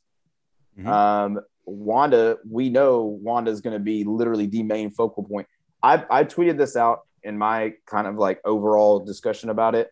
Wanda is the Tony Stark or the RDJ in this last, he was kind of the main one. I feel like Wanda is going to be this main focal point in this MCU moving forward. I feel like everything is going to be directly tied in to her, as everything was to Tony. I mean, Wanda's going to be back in Spider-Man 3. She's going to be back in Doctor Strange Multiverse of Madness. She might be back in something else. Who knows? Well, and there's a huge possibility that this is what gets the Eternals' attention. It could be. I mean, the one thing about this is now that we know that she is truly the Scarlet Witch now. I mean, obviously this was the whole origin story for her. Right. And then she has the Darkhold, and she's now searching for her lost children. And we do know in some way, shape, and or form, we are getting a Young Avengers project. Whether it's a movie, whether it's a Disney Plus show, I don't know. Can't speculate that far. But with everything that is coming out, obviously, we do know that there is team members on all the next Disney Plus shows. The Patriot is going to be in Falcon Winter Soldier. America Chavez is going to be in Loki. Kate Bishop is in the Hawkeye series. Anything after that is fair game. Obviously, we know Miss Marvel is going to be there. Could they add her to Young Avengers? Sure. Let's just say for discussion's sake. This is going to be a catalyst for what's going on. And plus, with her sons being a focal point of Young Avengers, we do know there is a Kang tie-in, and we are going to see Kang earliest Quantumania. I believe actually they said he's going to be at bits and pieces in Loki. Okay. I could definitely see that with the time. That's where I thought he was going to be introduced, honestly. See, I got a weird. It makes more sense. Well, you know, I got a weird feeling they're going to do a Mortis there first, because that would be just the curveball to throw everything on. And if you don't know who that character is, I don't even want to get into it. That's a Google story that we just don't have time to go down. So just Google trust me on that. Yeah. So, I mean, they could definitely tie in that. So I think Wanda is going to be the catalyst for that. And obviously where her sons tie in, that's where I think we're going to see Agatha Harkness back in that Young Avengers project, whatever it's going to be. And then the rumors about sorry, Ken. No, go right, Dre. And then the rumors I heard about journals, if I'm not mistaken, they said that it was a big threat that's going to bring them back together. I don't know if they said what the threat's going to be, but if Wanda is like the Iron Man of this new multiverse we going into, that could be what they was mentioning, because I know they said it's a threat that they have that brought them back out of hiding. We don't know yet, so that could be a possible. I don't know. She could, well, you know, she could be. It just depends on how they want to play it, because I think that this next phase of the MCU, and we've already seen it here just a little bit, is going to be time and time travel. Because as we saw with WandaVision, we got a small taste of that going from the 50s to the 60s, the 70s, the 80s, the 90s, blah, blah, blah. So we have seen that. We do know Kang is going to be a major force in the next phase. To what degree is anybody's guess. And I think once you mix those two together, because they do have some history, that could lead into what brings the Avengers back. Like my early guess is they're going to do Avengers Forever as the next major movie. So could that be the case? And obviously it ties everybody together. Sure. Absolutely. So I think that, she could definitely be the RDJ of this next phase. It just depends on how they want to play her, because with her being arguably the most powerful character now in the MCU, that opens up a lot of doors. And if they really want to try doing a House of M type, or even a Dawn of X type, which I don't know if they necessarily would, but obviously if you want to bring the X-Men in, there's a couple different ways to do it. She could definitely be an easy way to do it. It's anybody's guess. Yeah. I know this is going to kind of go off a beaten path a little bit, but we all heard about the rumor of the new kind of X-Men title that they've come out with. They're under the working Academy title or something. It's called The Mutants. The original Stan Lee name for the X-Men were The Mutants, and Kevin Feige is going to be over that. So that's about, again, just take it with a grain of salt. It's just a rumor that's going out there, but Kevin Feige is going to be under it, and it's going to be under the working title of The Mutants. So we're getting there. It's not the Wheelchair Academy. No, I don't think so. The Jean Grey. I saw that. I saw a meme. They were like, since everybody loves Umbrella Academy so much, let's just make the X-Men the Wheelchair Academy. I heard about that, bro. Good Lord. It's like, oh no. Rich, you got to take on this. That. I mean, Wheelchair Academy is good with me. Whatever sells. I mean, Mutants is good with me as well, but whatever sells. I mean, just whatever Feige wants to do with it. But he knows with the Fantastic Four and X-Men now coming into the fold and everything that comes with it, they're going to take their time doing it because they want to make sure they do it right. We don't want to go down the Dark Phoenix hole and just absolutely burn everything up by the third This movie. show did Dark Phoenix better than both Dark Phoenix movies. Oh yeah, Facts. yeah. Facts. Which is proof that MCU, if down the road they want to, in 10, just 12 let years, it go. I mean, that whole last I think they've been like, that was us kind of saying we could if we want to, we could, but we don't have to. Yeah, right. Because We just did it better than you. That whole scene when she was absorbing the power was Phoenix. It was like Dark Phoenix. I was like, what is Jean Grey now? Like this, it looked better than all the other graphics of the other movies. With that one scene, she was absorbing everything and turning into what she turned into. But back with Ken comment about Magneto, I don't know how they're gonna work it as her being his daughter, but they might need to do that because he have Polaris, so they could probably leave her alone and just make Polaris his daughter and things like that. I mean, what you think about that, guys? Polaris is obscure for mainstream. She is, but this is one of the things with Disney Plus that I could see them taking a shot with her. And we know with The Gifted, she was on there. And actually it was a big focal part, which I know Dom from East Coast Avengers, a big Gifted fan. And enjoyed it show. I did enjoyed that show. It was good. Good. And the fans really gravitated towards her. So it's not out of the realm of thought. I don't think they will do that for the movie, but the one thing with the X-Men line is like, if they really want to go like rename it Disney X instead of Disney Plus, they could probably do that, come out with 12 different shows, and that would be way too much sensory overload. And I don't even want to go down that direction, but I think they're going to definitely tie in Magneto to Scarlet Witch. I think that is probably a safe bet once they figure out what direction they want to go with. How to do it, yeah. Now, I want to, we can kind of either mull over it or we can get it out of the way and just not talk about it. Did they do Quicksilver, quote unquote, Pietro Maximoff, quote unquote, or Ralph Boner? Did they do that any justice, or do you think that was just like a haha, screw you people who thought this was the Foxverse? Because when I saw Evan Peters pop up, there was not a single thought that he was from the X-Men universe or the Fox universe. And let me tell you why. If I'm Kevin Feige and I'm running this show and I am, kind of pulling the strings a little bit, I personally would not want to bring anybody from that universe over, because do you understand how many questions I would have had to how bad this was written or how bad this was done or any of that? Like, the questions that he would have would be, I don't even think he could have answered any. I don't think he wants that headache. I do believe that he wants to just completely start over. And I think it's a smart idea. And I think when he does start over and when they do bring a new X-Men group in, don't start with the ones that we're already familiar with. Go further into these characters that have, deeper backstory or, more that the casual fans won't know. Like, that's how you need to start it. And also, don't screw over Scott Summers. Like, Jesus Christ. Yes. that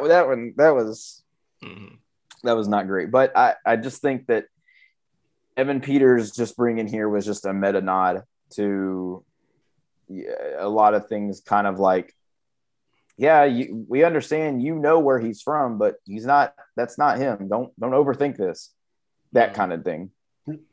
It was a master level trolling. It was beautiful. It was like, it's like something to make Diesel have a tear in his eye. With a tear in his eye, man. That's all it was. Think about it. Even the name, Ralph Boner.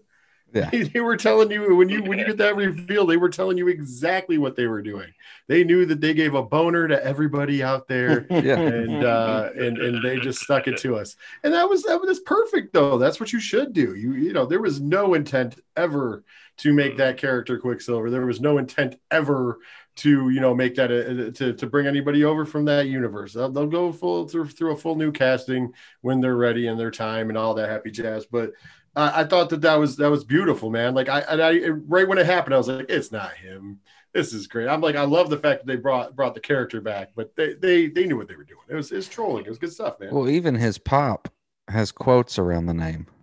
Mm-hmm. Like his pop has quotes, Pietro Maximoff. Yep.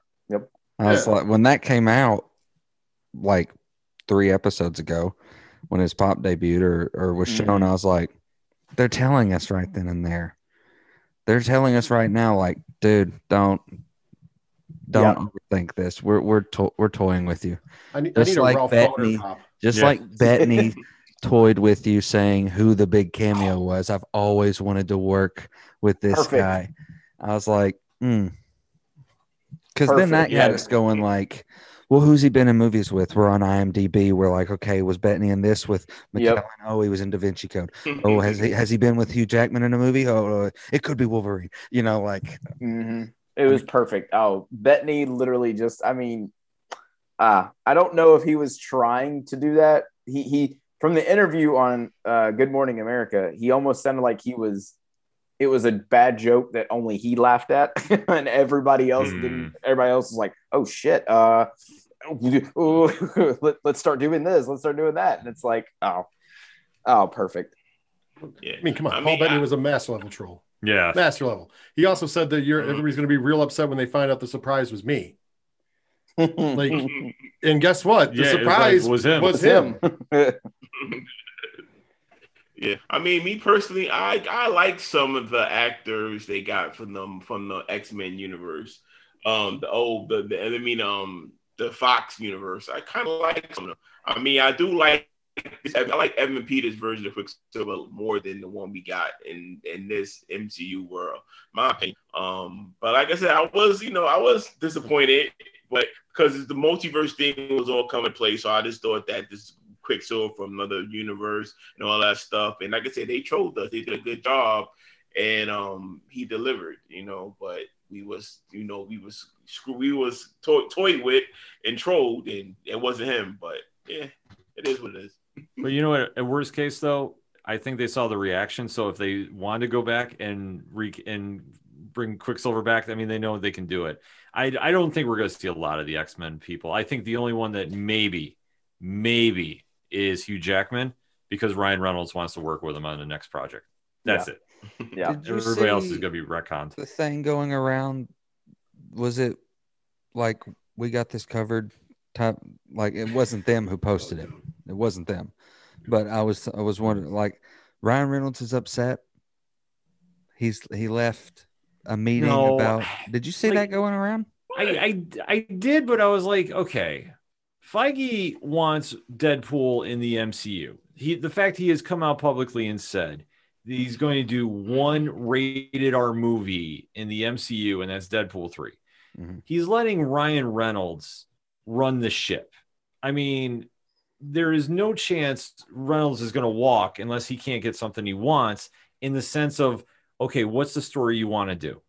Okay, we'll make this happen. Because he's basically the big free agent to bring over. Like with anybody else from the MCU, it doesn't, or from the Fox universe, it doesn't matter. I'm sorry. It doesn't.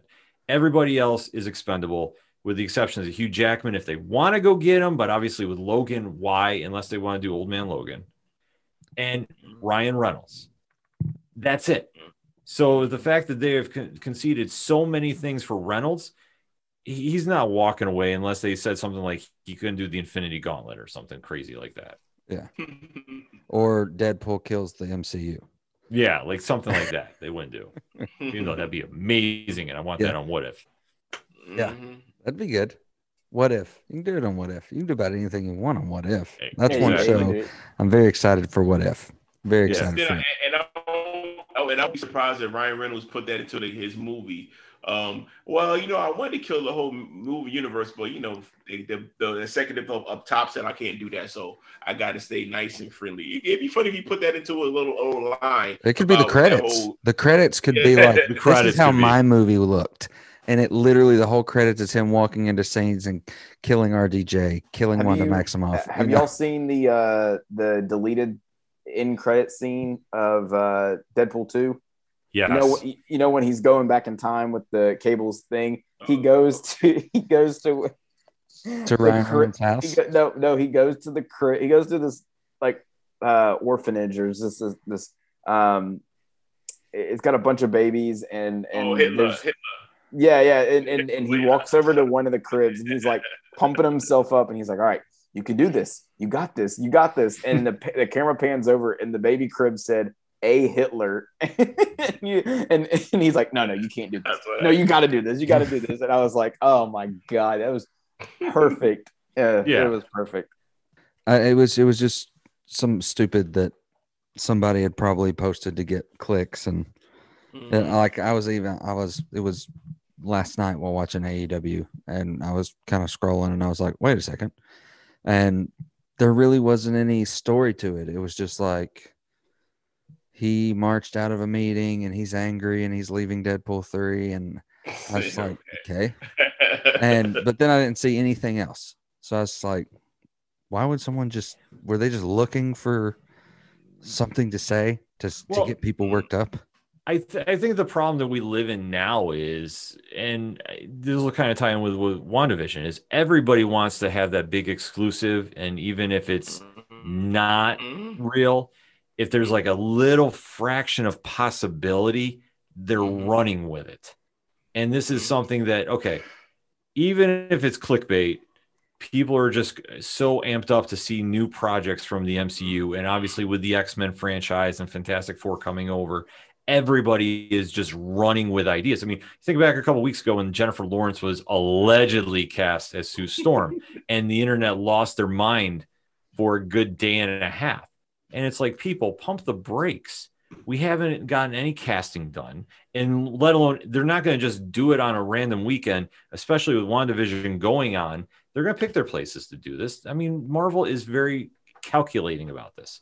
If anything, we may hear some casting news to that degree at San Diego Comic-Con virtual this year, because they'll want to do something big this year. Right. I know last year they skipped out. This year, I fully think they're going to do something on that level because con season is going to slowly start ramping back up. Obviously, we know that there is a live event tentatively scheduled in November for San Diego. So you're going to start hearing about those big castings then. It's just a matter of wait and see when we get there. Right. I mean, and it did it before already. The internet was going crazy when it was introducing this and this back to back, this news. So they did it before. So it's got to be, like I said, it's hard to be patient being, geeks, nerds, we love this stuff so much. And it's like just being patient, this could be hard, but we got to learn how to do that. Just to wait and see how things play out. Agreed. It's that waiting process. We want it now. Just give it to us now, but nope. Well, this week we are getting a whole special about behind the scenes of WandaVision. So we've got that to look forward to. And then we get Falcon and Winter Soldier. We got a teaser trailer released today for Hawkeye. And Hawkeye, really? Oh, I gotta look it up. Yes, there's a teaser for Hawkeye, and it kind of makes me think, what's the timeline? How long after Endgame is WandaVision? 3 weeks. Directly after, right? 3 weeks? 3 weeks. It's basically directly, so like 3 weeks. Yeah. So what do you think Falcon and Winter Soldier will be? A month? Roughly around the same time. Around the same time? So are all of these going to be like... Same time, different areas. Yeah, this is all stories happening within a month after Endgame and before Far From Home. Yes, I did. I actually did like. I did like that the end of WandaVision tied into Far From Home, because that was the one question that people were confused about. They were like, "Wait, isn't Sword up in space in Far From Home? Why is it like what's going on?" And a lot of people were confused. And that credit scene when the Skrull told Monica that he wanted to see you. I mean, just say Nick Fury. We already know it. But he was like, he wants to see you up there. And she kind of pointed, looked up and smiled like, okay, now you have an idea that is Nick Fury and that is Sword up there in space at the end of Far From Home. No, I'm going to say all these projects are going to be right around that same time, because with Endgame, that was the big reset button. So every project we're going to see from Disney Plus right now is going to be directly a month after, give take, from where we're going to be. And I think that for Falcon and Winter Soldier, it's going to obviously tie directly into from Endgame and that time frame, because as we saw, Steve Rogers was aged properly since he went back in time to put the Infinity Stones. He decided to stay there. He can no longer be Captain America. It's going to be, okay, who's going to get the shield now? And this is going to play off the 80s story of Mark Ruffalo, the rest in peace, wrote when they decided to switch it up and bring in the U.S. agent. And, obviously I was waiting for us to get to this, because I actually told my buddies Logan and Josh after AEW, I said, I can't wait for you all to meet U.S. Agent in this next show. And if you really want to know how somebody feels about U.S. Agent, listen to the ODPH, because go back and read U.S. Agent. Like, you may hate him more than Jar Jar Binks. We don't know yet, but you could. I mean, obviously that means he's great. U.S. Agent has to be great if Ken M hates him. He hates Cody Rhodes' pyro. Cody Rhodes' pyro is great. There's nothing great that he doesn't hate. That's what he does. That's his gimmick. How much is in your Kool-Aid? Oh, Lordy. Oh, my God. I mean, no, I mean, if they would have casted better, we'd be okay. Yeah. I'm sorry. I'm not nothing against the actor playing him, but I mean, I could think of what I would have liked to see out of my U.S. agent. Let's do it right. Let's do it tongue in cheek. Let's just do Mr. America, Hulk Hogan. Put him under the Mr. America gimmick. He's U.S. agent. John Cena. We can do I thought John Cena as well, but I mean, I understand John Cena's busy doing other things, but I'm just saying, let's do it tongue in cheek. We'll do Mr. America, but it's U.S. agent. And it'll be Hulk Hogan. He just comes on and what you gonna do? Just one episode. Just what you gonna do, brother? And then they're just like, no, next, and then that's it. I think that'd been good. I think you might actually hear the U.S. agent say that line too in this show. Like, I'm sorry, the U.S. agent is just one of the worst characters in all of comics. No, the one I can't stand the most is the Sentry. If I see the Sentry show up in the MCU, that's my Jar Jar level of hate. Damn. Okay. But Ken and Kevin, we trust. Like we gotta agree to that. Come on, it can make a liked character be likable. It's possible. Like I would let me counter with this, Dre. Have you ever read that story with the U.S. agent? A little bit, but yeah, okay. Yeah. Okay. Like I'm sorry. He's the guy that I lift things up and put them down. And they give him the powers of they give him the shield of Captain America, and he is like literally the biggest idiot running around, and he is just like a yes sir in everything they ask him to do, and he like completely ruins the image of Captain America, and that's why he gets like brainwashed and comes back as even a worse jerk than he already was. I'm sorry. Like, it's just like basically they just keep throwing gasoline on this dumpster fire and keep going and spinning him in more books. Okay, change my casting. Arnold Schwarzenegger, he's in. Now you heard it here. You heard it here. The Avengers now. Where's the shield? There is a little bit of Avengers Assembled that they could pull in as the next Avengers crossover, because if you watch the Avengers Assembled show, it's after a long separation. They've been separated for like a long period of time, and it's all about them reforming the Avengers. So there's some pretty good stories in that animated series, which that animated series caused a huge ass theory for WandaVision that Hayward was Ultron all along and he was going to shapeshift. That was one of the theories that got busted. Because there's this old rich white guy who dressed very similar to Hayward, and he shifts into Ultron. He's been playing them the whole time, and it was me the whole time, Tony. And so there's so many directions they could go. And we've talked about speculation. I don't want to do too much of that, but with the Hawkeye trailer, Fury looked a little different in the trailer. We don't know. This is sometime after Endgame, possibly, or they could swerve us and It's before Endgame. We don't know. Okay, I have a question right quick.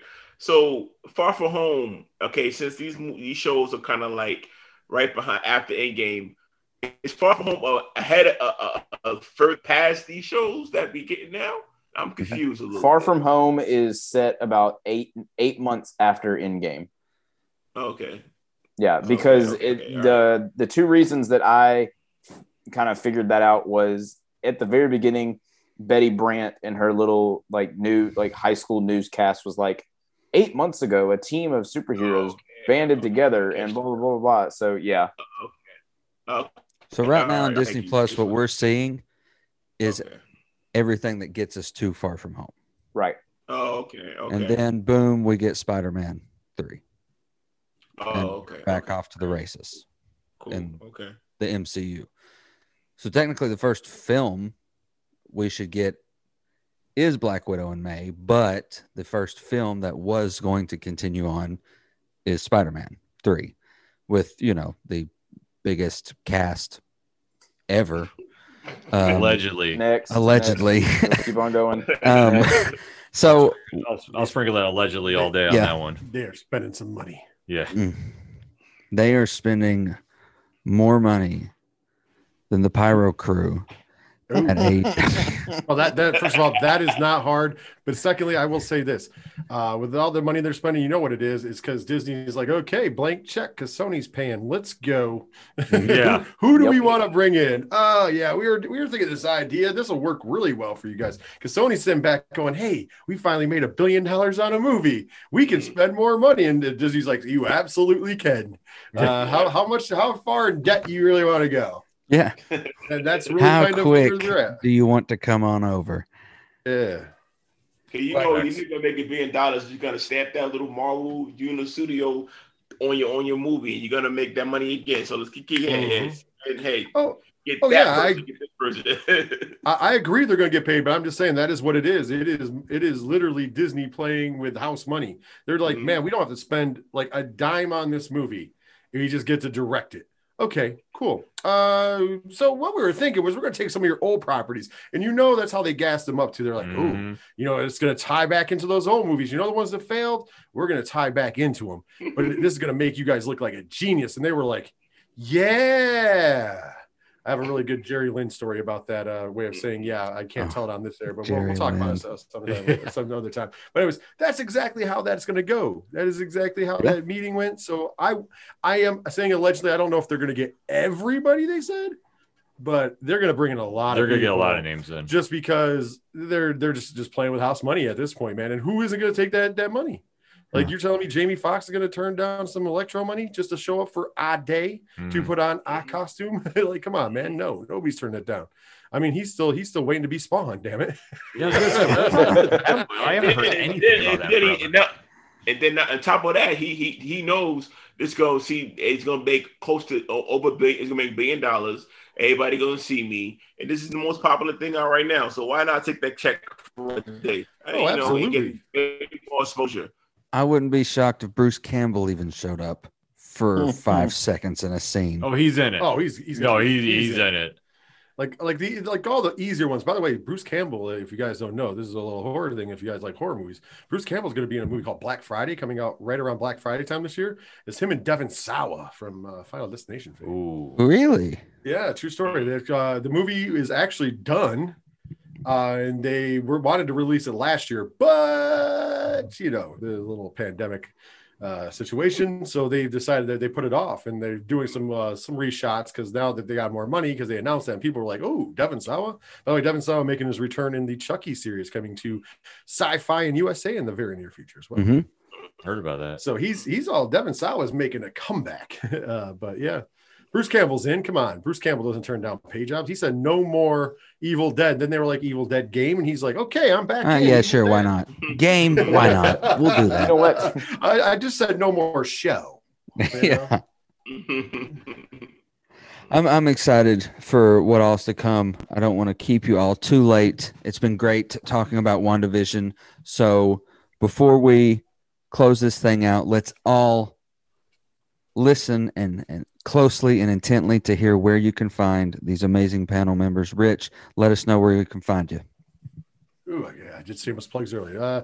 It's easy. Go to 8122productions.com. Get all the information there. Of course, best way to get a hold of me is on Twitter at 3FatNerdsPod, but we're also on Facebook, Instagram, and now TikTok, thanks to you fine gentlemen.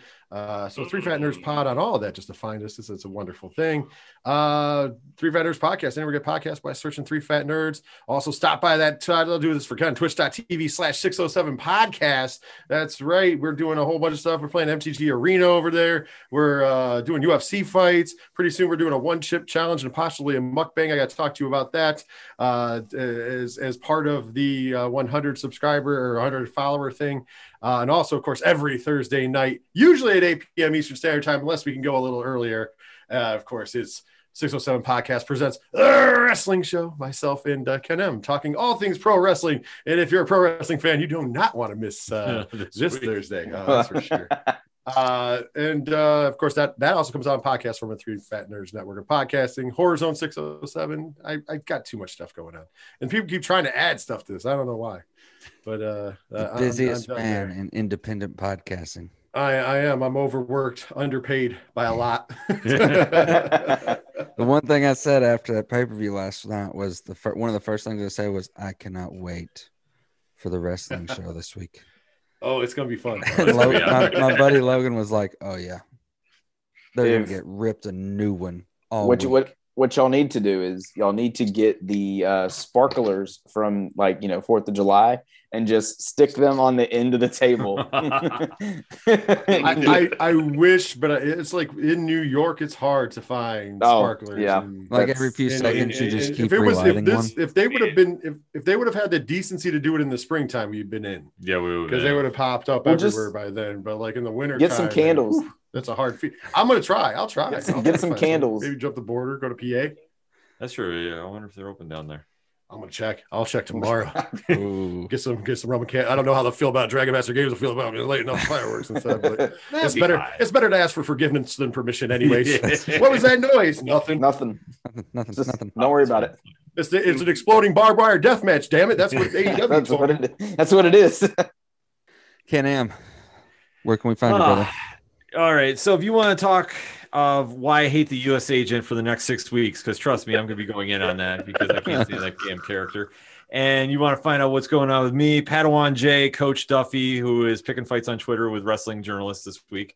I got to talk to him. He let me down. Yeah. There's a whole other story with that going on. Simple. Swing on over to OchoDuroParlayHour.com. And you can find the links to Facebook, Instagram, Twitter, TikTok now, thanks to the East Coast Avengers, inspiring everybody. They're the kings of comic TikTok. We'll give them that little credit. I know JT gets mad when I put him over like that, but it's true because he's always putting out content there each and every time. But if you want to find out everything going on with the ODPH, we got blogs coming out. I got to do some work for Valiant Comics Press, so there'll be something dropping this week about that. All that and so much more, because all the links I am forgetting about right now, just swing on over to OchoDuroParlayHour.com or hit me up on Twitter at ODParlayHour. Nice. Dre Driven, where we finding you at, man? Well, Dre Driven 83, Instagram, Twitter, find me on that. That's all. And I just want to say, Dak Prescott got his money. Thank goodness. Jerry paid that man. I was waiting on that. I was waiting, Dre. Because Tyler is a fellow Cowboy fan with you. I'm a big Cowboys fan. And when I saw the news today, I was like, well, now we're going to the Super Bowl. Wow. Okay. No. See, I'm gonna be realistic, so I'm not gonna go there. It's like that's all we needed. The entire time, that's all we needed was Dak to get paid. Now he's gonna be like, we're going to a Super Bowl, guys. Oh man, as long as I'm paid. When we get a time, Tyler. When we get a time, that's all I gotta say about that. Yeah. We've got plenty. I mean, we've got plenty of time now. Now that he's been paid, we've got tons of times to play with. Let's move on over. And last but certainly not least, he's gotten a lot of praise for getting us all to move to TikTok because he's killing it on TikTok. JT, where can we find the East Coast Avengers? Yeah, you can pretty much find us anywhere. We're on YouTube, East Coast Avengers. We are on Instagram, ECA_podcast. We are on Twitter at East Coast Avengers, and Avengers is actually spelled AVNGRS. No E's, because Twitter doesn't like the E's in there. And TikTok, you can find us at ECA_podcast, I believe. And we're also on Twitch, just got affiliated, so that was awesome. If you don't know any of the links, just go to our Twitter, and you can check out all of our links on there as well. I have been enjoying the verses every day. Yes, they have been enjoying the verses. Some of the winners have shocked me. Well, you know what I'll say. I'll say this: just wait till round 2. Okay. If you think those matchups were pretty easy, just wait until your 2 favorites have to go head to head. So okay, wow. It'll be quite interesting. I know a lot of people were saying, these matchups are quite easy to pick the winner of.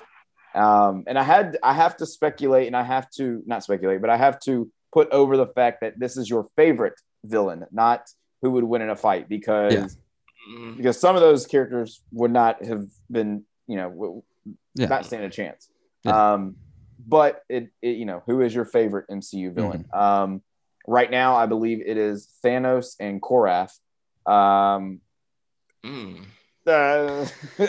mean, wow. I'll that's say like this. the 116 seed. Yeah. See, how I did it was I got 32 MCU villains out of like the billion that there are. Yeah. And when I mean billion, I mean like when I looked it up online to find out who these people were, it were like the 2 exploding, people from Iron Man 3. Like what? Like they don't. So I'm not going to add those. So was the Wrecking Crew on this list? I don't even remember, honestly. There were a lot that I just completely dismissed, and so I picked 32 of them, put them in a box, and then randomly picked 2 out. There's one matchup. Pick 2. There's the other matchup. So they'll get a lot better. I promise. They'll get a lot better once round 2, round 3. I did have 4 number 1 seeds, and those would be Thanos, Loki, Ultron, and Baron Zemo. And all 4 are in each quadrant. So that may be, and I did not do that. That was completely on accident. Did not mean to do that on purpose. They just happened to be. So that could be the final 4. Yeah, that could be. It could. So, but yeah, that's going on right now. It'll be going out every Monday, Wednesday, and Friday. So you'll get a full day to vote, share it, get everybody voting and stuff, and then we post those on our Twitter, Instagram, and on TikTok. So great. If Zemo kills U.S. Agent during Falcon and Winter Soldier, can he get an automatic bye to the finals? Good question. Maybe. Okay. If the matchup hasn't happened yet, so. All right, I will be spamming that box. I'll be making burner accounts. Zemo all day. You'd be hitting it harder than a kid hitting X on trying to beat the boss easier, because obviously video game logic, the harder you hit the button, the more damage you do. Oh, exactly. I'll go get some insurance for some iPhones. Like I'll just go into the stores and be like, "Yo, can I just test this out? I gotta see if this works." Just make multiple accounts, and then there you go. Just hit every single time. But no, I appreciate you guys. Just chatting it up again. It's been a lot of fun. Can't wait to do this next time, y'all. Absolutely. Yeah. And if you've, I want to say before, in the words of Pat, it was Agatha the whole time. It was. Well said, Dre. Well said. And if you'd like to reach out to us on social media for anything that we discussed, agreements, disagreements, thoughts, what have you, use the hashtag Council of Nerds.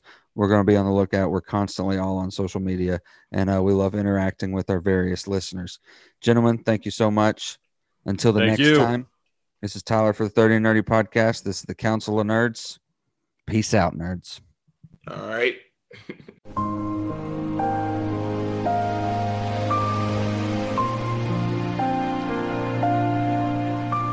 You've been listening to the 30 and Nerdy Podcast, the flagship show of Badcast Company Productions.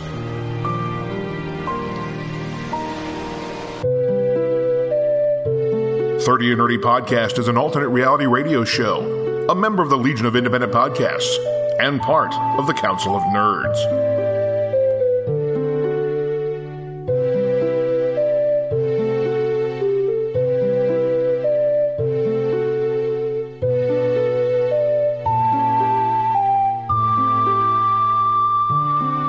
Find us on Facebook, Instagram, Twitter, and TikTok.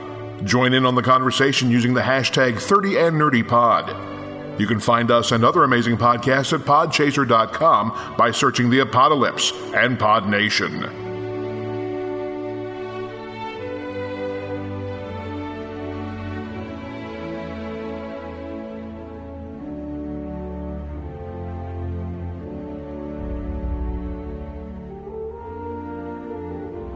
Got something to say? Email us at 30andnerdypod@gmail.com or find us at 30andnerdypodcast.com. This has been the 30 and Nerdy Podcast.